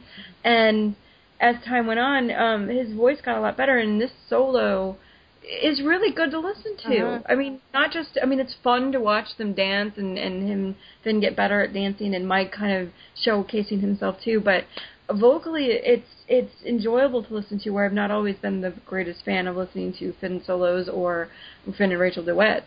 So, you may not improve on dancing 100%, but, you're definitely getting better as a vocalist, and that's something, so. Yep.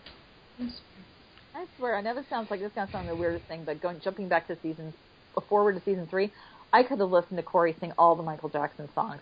It's the darndest thing. How can, it's a completely different type of voice, and yet he could sing Michael's songs so well. Mm-hmm. That's why I don't hate Ben anymore. He did so well in Ben.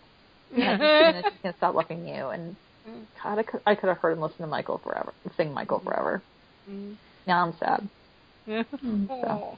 Well, we can talk about Emma then. Yeah. Yes. Emma. Do we want to talk about Will's part in that too, or do we want to just ignore that? I thought let's just say, Will, that's not how you treat someone with fucking OCD, and move on. Yeah, because, I mean, he was nice. I'm not going to say the word schizophrenic, because that's a completely wrong way to go about it. But it was like, one, he would be like, oh, I'll help you polish your fruit for you with antibacterial wipes. And then the next is like, look, here are these blueberries. He's really, really impatient. That's how I would put it. He's like, yeah, I'll help you. And then 5 minutes later, he's like, why aren't you cured? Yeah. I'm helping you. You should be better. Exactly. He doesn't get that it takes a really long time and professional help. He thinks that, solving problems is what it really means to be a man. Yeah. But at least Emma, when she goes to therapy, the therapist does give good advice, and that's a great scene. And I wanted to point out Kathy Quinlan. Let me just say that. Yeah, definitely. She was great in it, and I also wanted to give Jayma Mays lots of props, because she was outstanding in I think all throughout the series as Emma, but especially in this scene, it was powerful the way that she, portrayed Emma. I mean, I don't know, restrained but very. I think she felt very conflicted, and I think she just did an outstanding job with that, I think. And I don't think, and it's sad that she wasn't that it's sad in later seasons that she wasn't used as much, because I thought she really brought a lot of heart and depth to the role of Emma. Yes. Mm-hmm. Yeah. I will say that I wish that in season 4 that they had, because they did such a good job at the end of this episode addressing not just her OCD, but just in general the issue of mental illness. Yeah. And the fact that mental illness is no different than, chronic pain or being diabetic, that you take medication in order to maintain, having a physiologically normal life. Season 4, you saw her going into this downward spiral with the wedding planning. Yes. And I wish that they had brought back maybe, at the very least, one line of like, maybe you need to go back and see your therapist again and have your medication adjusted or something. Yeah. Something referencing back to, because OCD doesn't go away. You take medication for it, you can control it, but it doesn't completely go away. And in high stress situations like that, I wish it had gotten brought back up. Yeah. Well, me too. And somebody who has multiple family members with mental illnesses that are severe enough that they do need to seek therapy consistently and be on medication, and it's not, it's not like, hey, that kid has ADD, give him some Xanax or whatever. No, this is like very, very serious stuff, and it's, sometimes they're better and sometimes they're worse, and sometimes they can go without therapy and sometimes they really need it, and it's an ongoing battle for their entire lives. So it would be, it's really great that they did this with Emma here, and I do agree. I wish there had been some follow-up, because I think, it's not just, oh, I went to therapy and now I'm cured. It's a lifelong thing from these things. And Nadia, I think that what you brought up about the point about the things about what can you what do you accept versus what can you change. Mm-hmm. I think the therapist, I forgot her name, but Kathleen Quinlan's character, I think she brought that up as an example to Emma too. I think when she said, well, if you had a student, which I forgot what the student had, but she brought an up example, and she brought up exactly what you brought up, and I thought that was a good point. It was that if a student had diabetes, would you tell them, you tell them they need to take insulin, or would you tell them, just, think positive, or... Yeah, because Emma had said, this is me, and the therapist says, no, that's your disease. It's stopping you from being you. Yeah, exactly, and I think that was great to point out, so... I'm going to have a choking fit. Hold on a second. I tried to drink water, and it went down the wrong pipe. Oh gosh, sorry. No, you're fine. It was after you were finishing talking, though, so I didn't have to, Yeah. I am glad that they have somewhat touched on that a little bit more in the last episode, especially towards the last day. I'm glad that we basically had confirmation that Blaine did have depression. And that would have been nice. I just think it would have been nice if they had said, and he's probably had depression since the very first moment we met him. Speaking of fandom controversies. Oh my goodness. Is Blaine depressed or not? Yeah. Well, but I'm also glad, I'm glad that not just Blaine went to settle that controversy, but also that Kurt went, because there can be, I don't think Kurt suffers from a long-term depression. Well, we know he was suicidal back in season 1. That's what I was going to point out, that you can be in different, like, Blaine has, it seems to, have suffered from this depression for a long time, whereas Kurt has gone through periods, and, you can have, like, both people have depression, but have them in different ways. Yeah. And so I kind of like that Kurt was getting some therapy there, too. Situational versus long-term.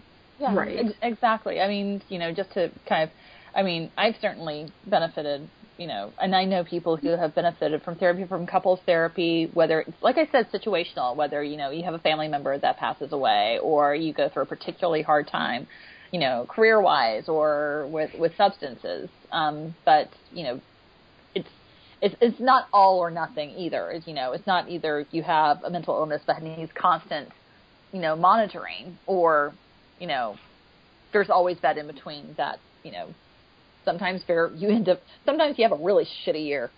Yeah. Yep. No, I will contest to that. Yeah. not to get too personal on these podcasts, but no, I've been where Kurt has been, and I know some of my family members who have been where Emma has been. And so, all right. Well, let's move this back to happier thoughts and Barbra Streisand, and this delightful little scene where Puck Kurt gets Puck in on this. It's interesting. Yeah. And Puck dances like a dork. Can I just point that out?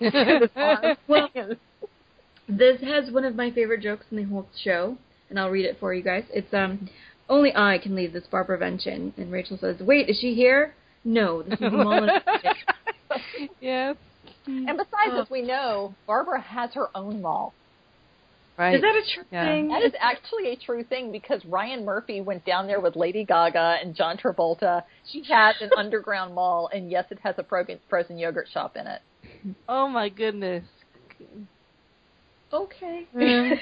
Apparently, this was about the time that he was working on the last season. When he was working on American Horror Story, the season with Lady Gaga, and at the same time was working on the O.J. Simpson thing. Oh. And so it was like him and Lady Gaga, and then John Travolta and Kelly Preston, and they went to Barbra Streisand's place. And yeah, it's real. Is it retail stores and like there's actual employees down there like locked up until she goes through and yeah, it doesn't make sense. It's like a little prison with like flavor, and that that I don't know. Apparently, I don't know. Oh, it's like there's like little retail like things you'd find. I guess there's like an Auntie Anne's pretzels in there, and I don't know. Do people get to come visit, or really is it just her? I don't know. I don't know all the details. I just know that apparently that there was a frozen yogurt shop down there, and that Ryan Murphy and them had been down there. Oh, so. Okay. And so let me get this straight, Ryan. 6 seasons of Glee. You've known Barbra Streisand this whole damn time. You couldn't get her to do one guest shot. Anyway. They got Patti LuPone. They did get Patti LuPone. Yep. Which is pretty damn good. Okay. Here's, how do I put this? I, as everybody probably knows by now, have mixed feelings about Hummleberry. Not their friendship. I think their friendship is fine. This is the first of many, many, many, many, many scenes where Kurt picks up Rachel from whatever downward spiral she's this scene is delightful. I think it's wonderful. I think what he says is wonderful in it about her, Barbara didn't change her nose because she would sing differently, and think about all the little girls, and you're one in a billion, and it's great. I just wish that the series didn't decide to replay the same song over and over and over again throughout the series. So that's my 2 cents. Okay. All right. So, I understand what you mean now. For a second, I was just like, I think they only played that Duck Sauce song once. No, it was fairly repetitive. Sorry. The Hummleberry. Better vocabulary. Yeah. I see that point. I've always, I definitely think that there's a truth to that argument, but I kind of accept that about Rachel. That's just who she is.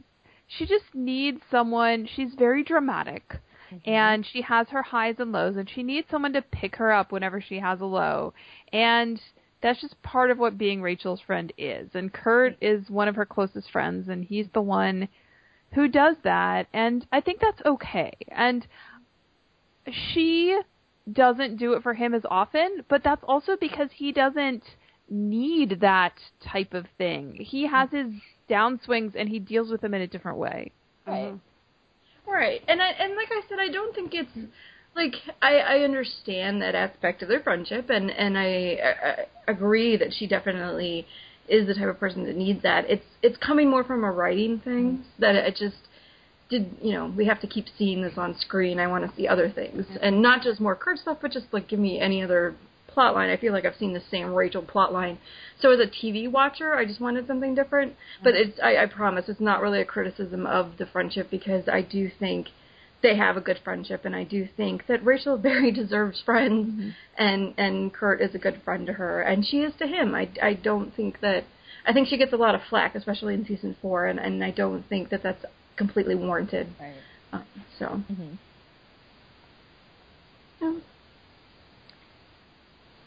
And is this one of the scenes where we... is this one of the last songs where we actually see a flash mob again? Well, no, not technically. It's probably the last one where you see a flash mob that was shot kind of in a more public place. Okay. Because you do have, arguably, you could also consider, and these are more spontaneous public performances than, traditional flash mob per se.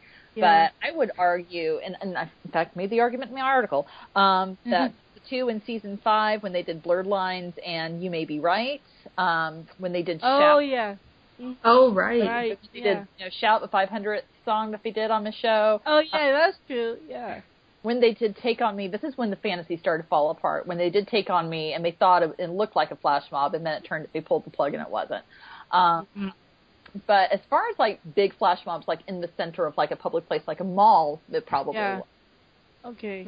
And I think that it was a much more... Sorry. Oh, no, go ahead.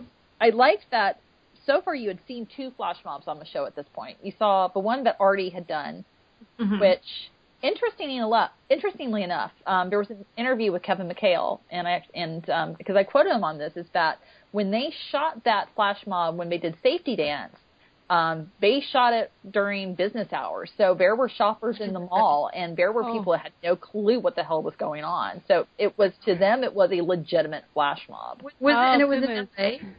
Did they shoot it? They shot it, I'm assuming, in L.A. too? Yeah, it was the same. I can't remember the name of the mall. They used that mall twice. But it was very... Wasn't it the same mall where they did in Props, where Tina hit her head on the fountain? I think so, yeah. Yeah, oh, that makes sense. Yeah. But, of course, Artie's, it's very odd, because Artie's, in spite of the fact that it seemed like a real flash mob to the people watching it being filmed, was a fantasy. Right. Whereas this flash mob, I think they had a little bit more control over the shooting of it, so even the extras they knew what was going on. But so it was, I wouldn't call it a closed set, but it was certainly had a lot more control over it. But it was also much more relaxed, because it was choreographed, but it was very loosely choreographed. It was choreographed the way you would expect a high school glee club to choreograph something. So, so it was a lot more relaxed in that regard.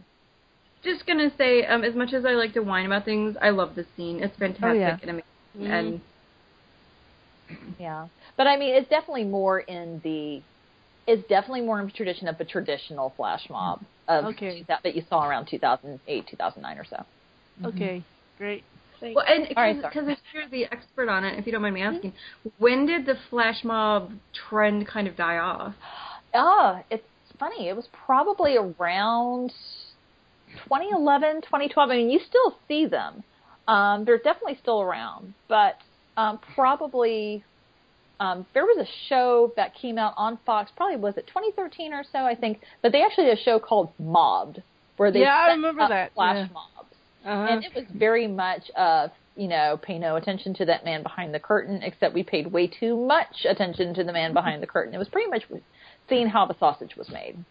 But yeah, at some point it just kind of fell off. I think what happened was flash mobs were a great novelty, and they actually started like around 2006. So they started before social media really started.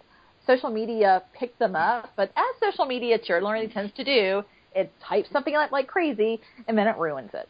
Because pretty soon everyone knew exactly what it was and what planning it took to put those things together. And it just didn't seem spontaneous. Yeah. That being said, it's still on my bucket list. I want to do a flash mob someday. So. We should all get together in Ohio and do it. Hey, they actually did one at Market. They did like a Darren. They did one for Darren. Oh, did they? Market Days in Chicago, I think.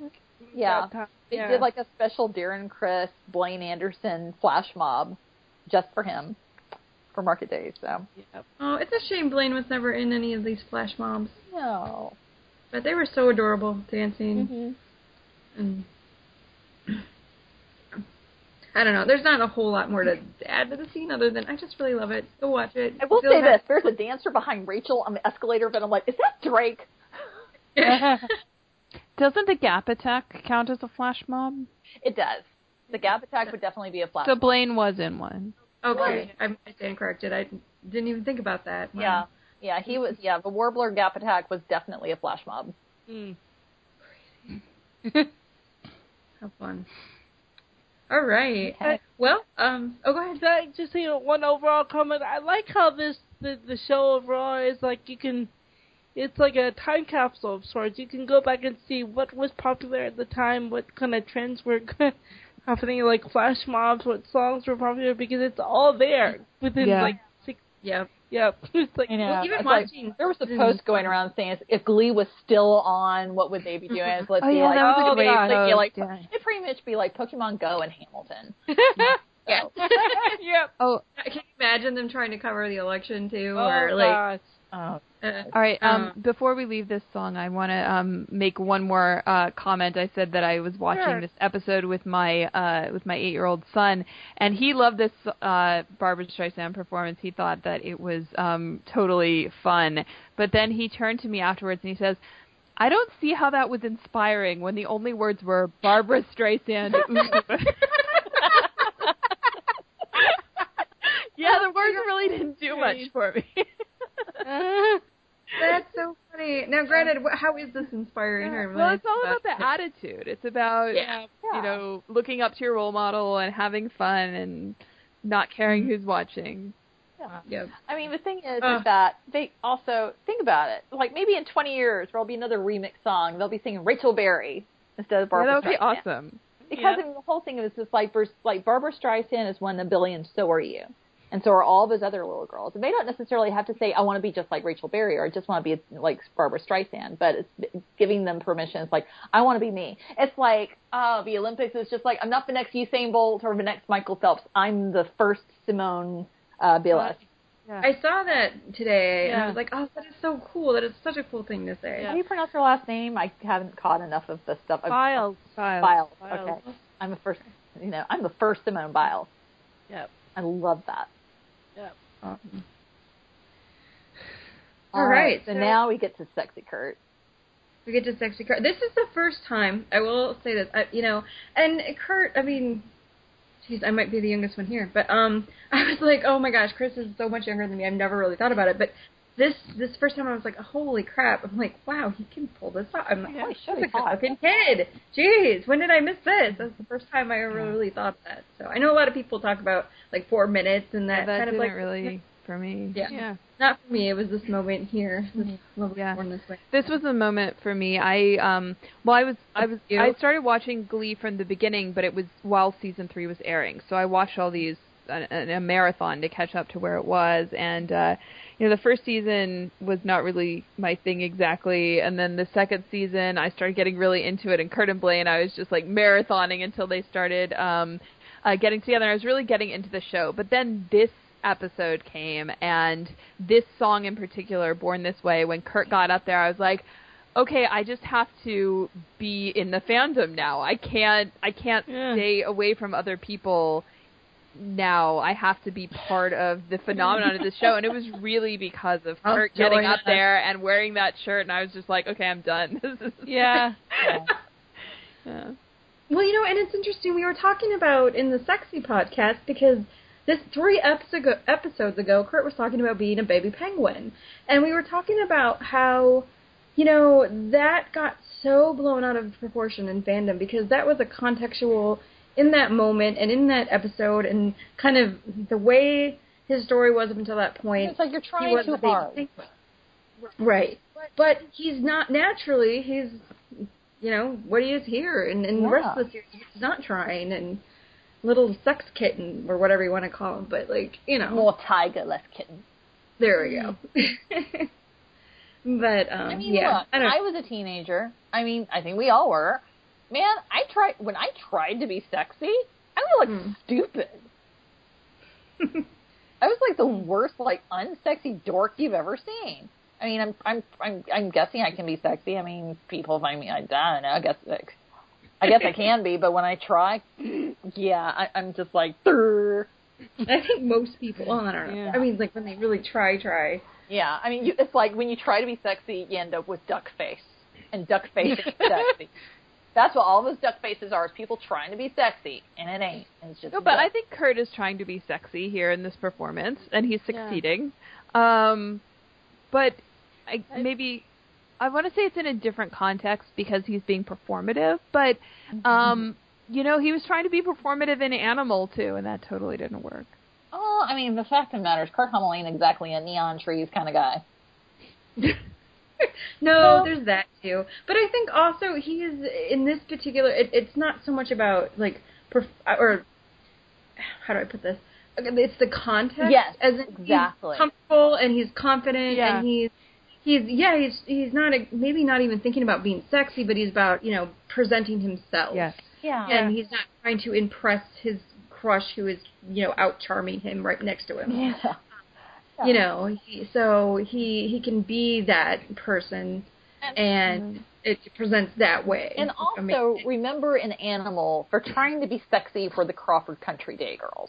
Yeah. So he's trying to be sexy for a girl. Yeah, and you know, Kurt has that problem again in when they're at NYADA and he's performing for June Dollaway. Yeah, American Boy. Yeah, not American Boy. The not first American one. Boy. The One Direction song. One Direction song. Yeah. It's Story of My Life. Story of My Life. Thank you. Oh, Story yeah. of My Life. Yeah, and he's right next to Blaine, and he's trying to perform for a woman, and it's just not working at all. It's just, I mean, yeah. And that's when we get into the whole, you know, when we talk about passing and what is passing. Yeah. Like, how is that defined? And that's basically it in a nutshell. It's, you know, Blaine can put on that persona of, I'm going to be the dapper, charming guy that makes the girls weak in the knees, whether they're 18 or 85. And Kurt... I don't know why it's so funny to me. So, anyway, and Kurt is, well, I don't know, how do you turn a girl on? Well, I'll try something. And, you know, whereas if he's just being sexy for himself, or if he really was performing for Blaine, I don't think you'd have any issue with him being sexy. How are you going to do it? Well, he might overdo it. I could see that happening. Mm-hmm. But speaking of being sexy, maybe this is a little too personal, but man, everyone in that song is sexy. Everyone in Born This Way is hot, you know. And I have my more bisexual than usual moments. This song is definitely one of them, and like Tina and Brittany and Quinn and they're all Mercedes, yes, and I'll rock your caboose. Yeah, Santana. Santana's sitting in the back, and even she with the levity shirt on. It's the simplicity of those T-shirts with the jeans and whatnot that they all do look so hot. And I think they all carry them. Mexican. Wait, isn't that to say lesbian? Yeah, isn't that what it says? I think you all see them with confidence too. I think that's what makes it, is that they're all being, you know, they're all confident with who themselves, you know, with who they are and as themselves, as their characters. Yep. So and you see that, and that comes through as sexiness or confidence or something. Well, and you know, there are times when they put everybody in like the same outfit, and you're like, oh, okay, it works on person A, but person B, it just stop. And I'm glad that they were, for this number, you know, the simplicity of these T-shirts and jeans, it just works on everybody. Mm-hmm. And yeah, they do better when they personalize it. Like the competition outfits, they always wear exactly the same thing. But a lot of times when they do a group performance just for them, they'll wear their own spin on it. Like, you know, Don't Stop Believin' was the first one. They each had their own type of red shirt. And that kind of thing, they always look way better. Yeah. Yeah. But this one isn't that. I mean, the only difference is what's written on the shirt. And I guess the girls' ones are more fitted. Maybe they're wearing different types of jeans. I don't know. Different types of pants. Not only jeans. I think, like, for instance, I think Brittany's wearing shorts. Yeah. Oh, okay. No, I think Brittany's wearing leggings or some very tight kind of yoga pants. Do we want to talk about the shirts for a second? I'm mad that the store never had a shirt that said likes both. Yeah, I never thought of that. They didn't? Oh, I didn't know they sold one that said, I guess they did. They sold Likes Girls shirt. They did one that said Likes Girls, and there was a huge freaking controversy over the Glee tour because Diana wore the Likes Girls shirt at one of the performances, and everybody was like, Diana's coming out of the closet, or, you know, Faberry is on, and she was just like, no, it's not what it means. It was her attempt at being an ally, which, I don't know. Those shirts caused so much controversy when we're talking about fandom controversies. All the girls wearing the Likes Boys shirts, and yeah. Oh, yeah. Hey. Okay, I'm looking at a close-up picture. Yeah, they're all wearing black skinny jeans. Oh, even Lauren, yeah, they're all wearing black skinny jeans. Even and they are all wearing black and white Converse. Oh, cool. Converse looks good on everybody. Mm-hmm. That's just my opinion. Yep. Well, they have their different jackets at the beginning, right? Yeah. Do all of them have some kind of jacket, or just the 3 who come out first? No, actually, I'm trying to remember. No, I think Lauren has a jacket. No, I think they all did. But Emma and Will had jackets. They all did. And Emma did. Or Emma had a sweater on. So yeah, I think Mike had a hoodie or something. Yeah. Yeah, because some of I think Mike and Brittany and a couple of others don't undo theirs a little bit until a little bit into the song. Yeah. So, do we ever see Kurt in plaid again? That shirt makes more than one appearance. Yeah, that one, he's wearing it in 2009. Before. There's another one. He's actually worn it several times because for some tag on Twitter, Tumblr, I got to find it's like Kurt's an outfit repeater. He wore it. I think he wore it. I want to say he wore it when he and Blaine went to couples therapy with Emma. I just did air quotes. Y'all can't see me doing that. Maybe it wasn't. I know he wore it again. Yeah, I don't think it was there. He was wearing gray, I thought, in that scene, and Blaine was wearing red. Yeah, you may have a point. Oh, yeah, you're right. Okay, so this is going to sound really funny and kind of gross, but gross in a fun way. I read a fic once where this is obviously, but this was written in the summer or something before anybody really knew what was going on between Kurt and Blaine, but someone had written a fic where Blaine had just gotten ridiculously turned on by the Born This Way episode. Apparently he was sitting in the front row. We didn't notice. And he drags Kurt up to the lighting room where they get it on, and they use that plaid jacket to clean up. And maybe that's why we don't see the plaid jacket again. Oh. I'm pretty sure we do somehow. I swear that. No, I prefer that fan art that I've seen going around lately of Kurt and Blaine making out in the Born This Way outfit, but it's meant to be before the performance. It explains why Kurt's hair is all messed up when he goes. Yeah. Oh, I love that. Yeah. I have to go back and look for that artwork. That's kind of cool. Yep. Awesome. Okay, well, that kind of brings us to the end of the episode. Anything that we wanted to just touch upon one more time, or anything you guys in your notes thought we... I do want to touch upon the conversation between Santana and Brittany at the locker. Oh, right. Mm-hmm. Yeah, I think that's a significant...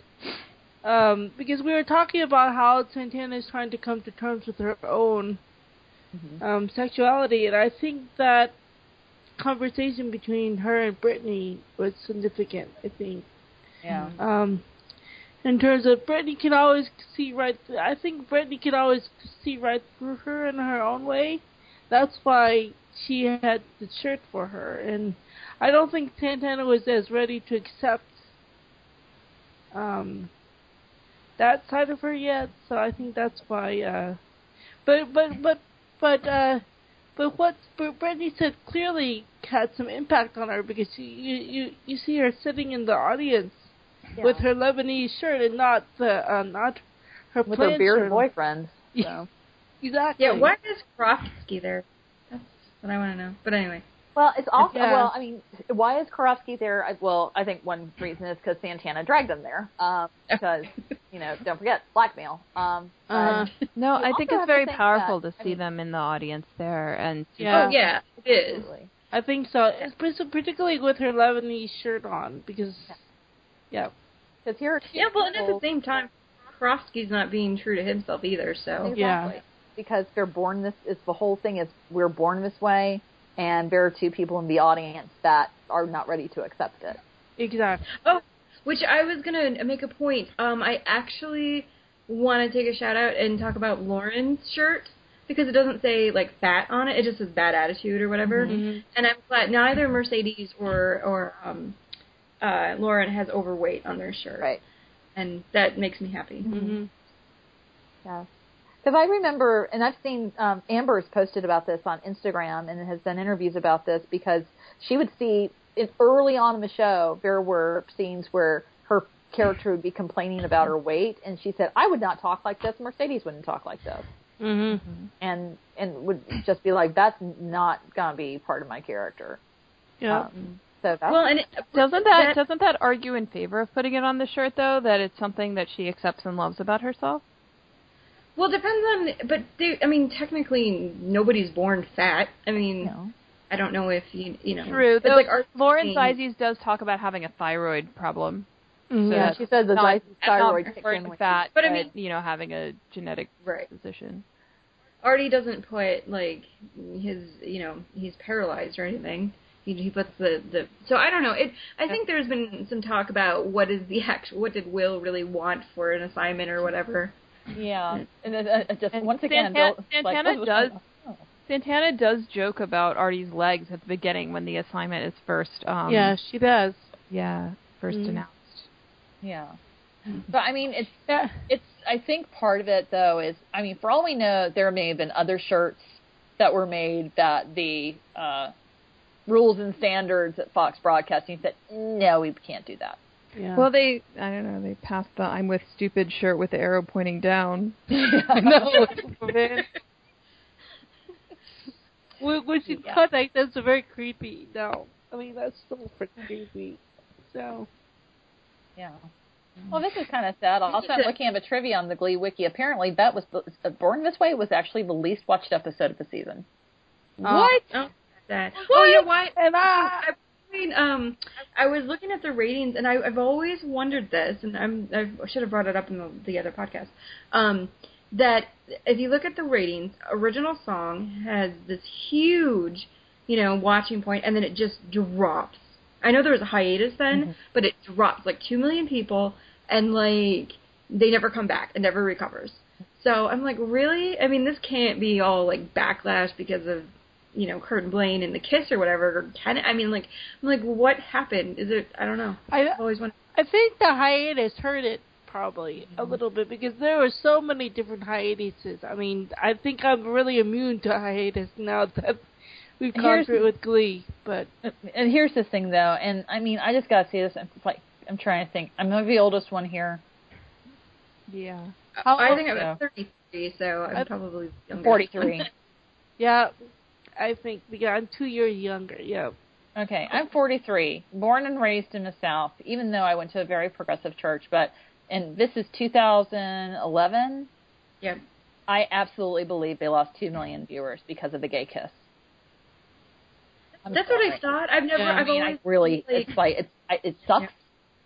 But yeah, I can see several. At the very least, I can see several saying, "Well, we're not letting you watch that anymore."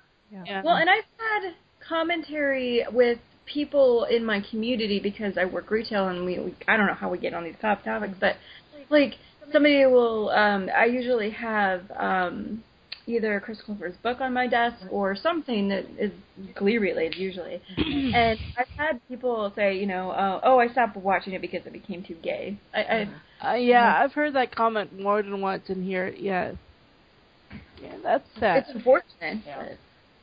But I've always wondered if that was the thing that dropped them 2 million people. So. Well, the thing with Born This Way too. I mean, I think this was right after or a couple months after they had the big their big awards ceremony at the they won big at the Golden Globes when Chris won his Golden Globe and the show won the Golden Globe, and they were talking about having Gaga on, doing Lady Gaga's song and specifically using this song for an episode. Yeah. So I remember there was a lot of hype, on chatter because Lady Gaga was the big artist then, and there was a big deal. But I don't know where the. But the song then, actually, I think there was talk that Born This Way, that it was supposed to be the debut of the song, but then the song came out, like, during the Grammys or something like that, and then everybody said it was a ripoff of Express Yourself by Banana. So. Yeah. And I think also, I think the fact it was an extra long episode probably hurt it. I think it may have probably dropped some viewers off. Oh, yeah. Didn't it air? I wonder if, because you can look at the ratings of episodes as throughout the hour, and wasn't it an hour and a half? It was. Yeah, it was. Like 24 minutes long. So, and it's only 50 minutes. I mean, it isn't that much longer. So the amount of commercials, I can only imagine people just, after the first 2 commercials, would probably be like, okay, I'm done. It probably went to about an hour and a half total of airtime with commercials. Mm-hmm. So it's about 30, 40 minutes of commercials. And there's a good possibility that at the top of the hour, when they would normally go into another show, that they probably dropped off. Mm-hmm. Like, there was probably people that flipped channels to, like, another show that, CSI is on. All right. Well, I guess we can wrap this one up. And again, last call for any notes. Let's see. We one thing I always found, something that I wanted to bring up with Rachel's nose job, and again, I can't speak of this because I'm not Jewish, but Puck, I remember Puck talking to Rachel about how, every, year girls would, leave for their 16th birthday and they'd come back and they'd look different. And Puck is very, is very, I can't think of the word for it. It's like he's very protective of his Jewish heritage and his faith. And, one of the very key things he tells Rachel is that, you're basically got to take the thing that makes you Jewish. So I don't think it's the nose alone that can make you Jewish, and changing it. And, I've also seen, I watched this, there's this show on E! called Botched. God help me, I watch it. And there was a woman on there this past week who had a nose job, and she said she had a Middle Eastern nose. And that and you start wondering about, I can see wanting to do what Santana says. If you say something you don't like about yourself, you should change it. But then you look at things that are either stereotypically or ethnically, very specific. And just want to know if anyone had any thoughts on that in general. I don't know if I do. It's an interesting thing to think about and put out there. And why are we doing the things that we are doing? Why are we changing what we are changing? Yeah, I think Glee addresses it with Rachel and also with Tina. With her eyes are mentioned a couple of times. Yeah, slanted eyes and things. Yeah. I mean, even Mike Mumbles, calls her a self-hating Asian. Yeah. I don't know. Maybe it's not. There's an answer or a profound thing to say, but also, but this is a thing we should be more aware, or we should. I don't know, something to think about. It is something, yeah. So that's your homework, guys. Not in the audience. Think about who you are and what you were proud of, how you were proud to be born. You are. Yeah. Down with your freaky self. And there we go. There we go.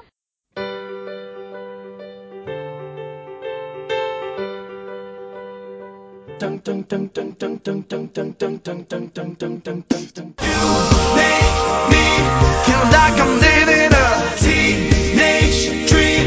The way you turn me on. My sister will be suspicious. Gosh, your lips look delicious. My brother will be there at the door. Waves upon the tropical shore. My I want some more.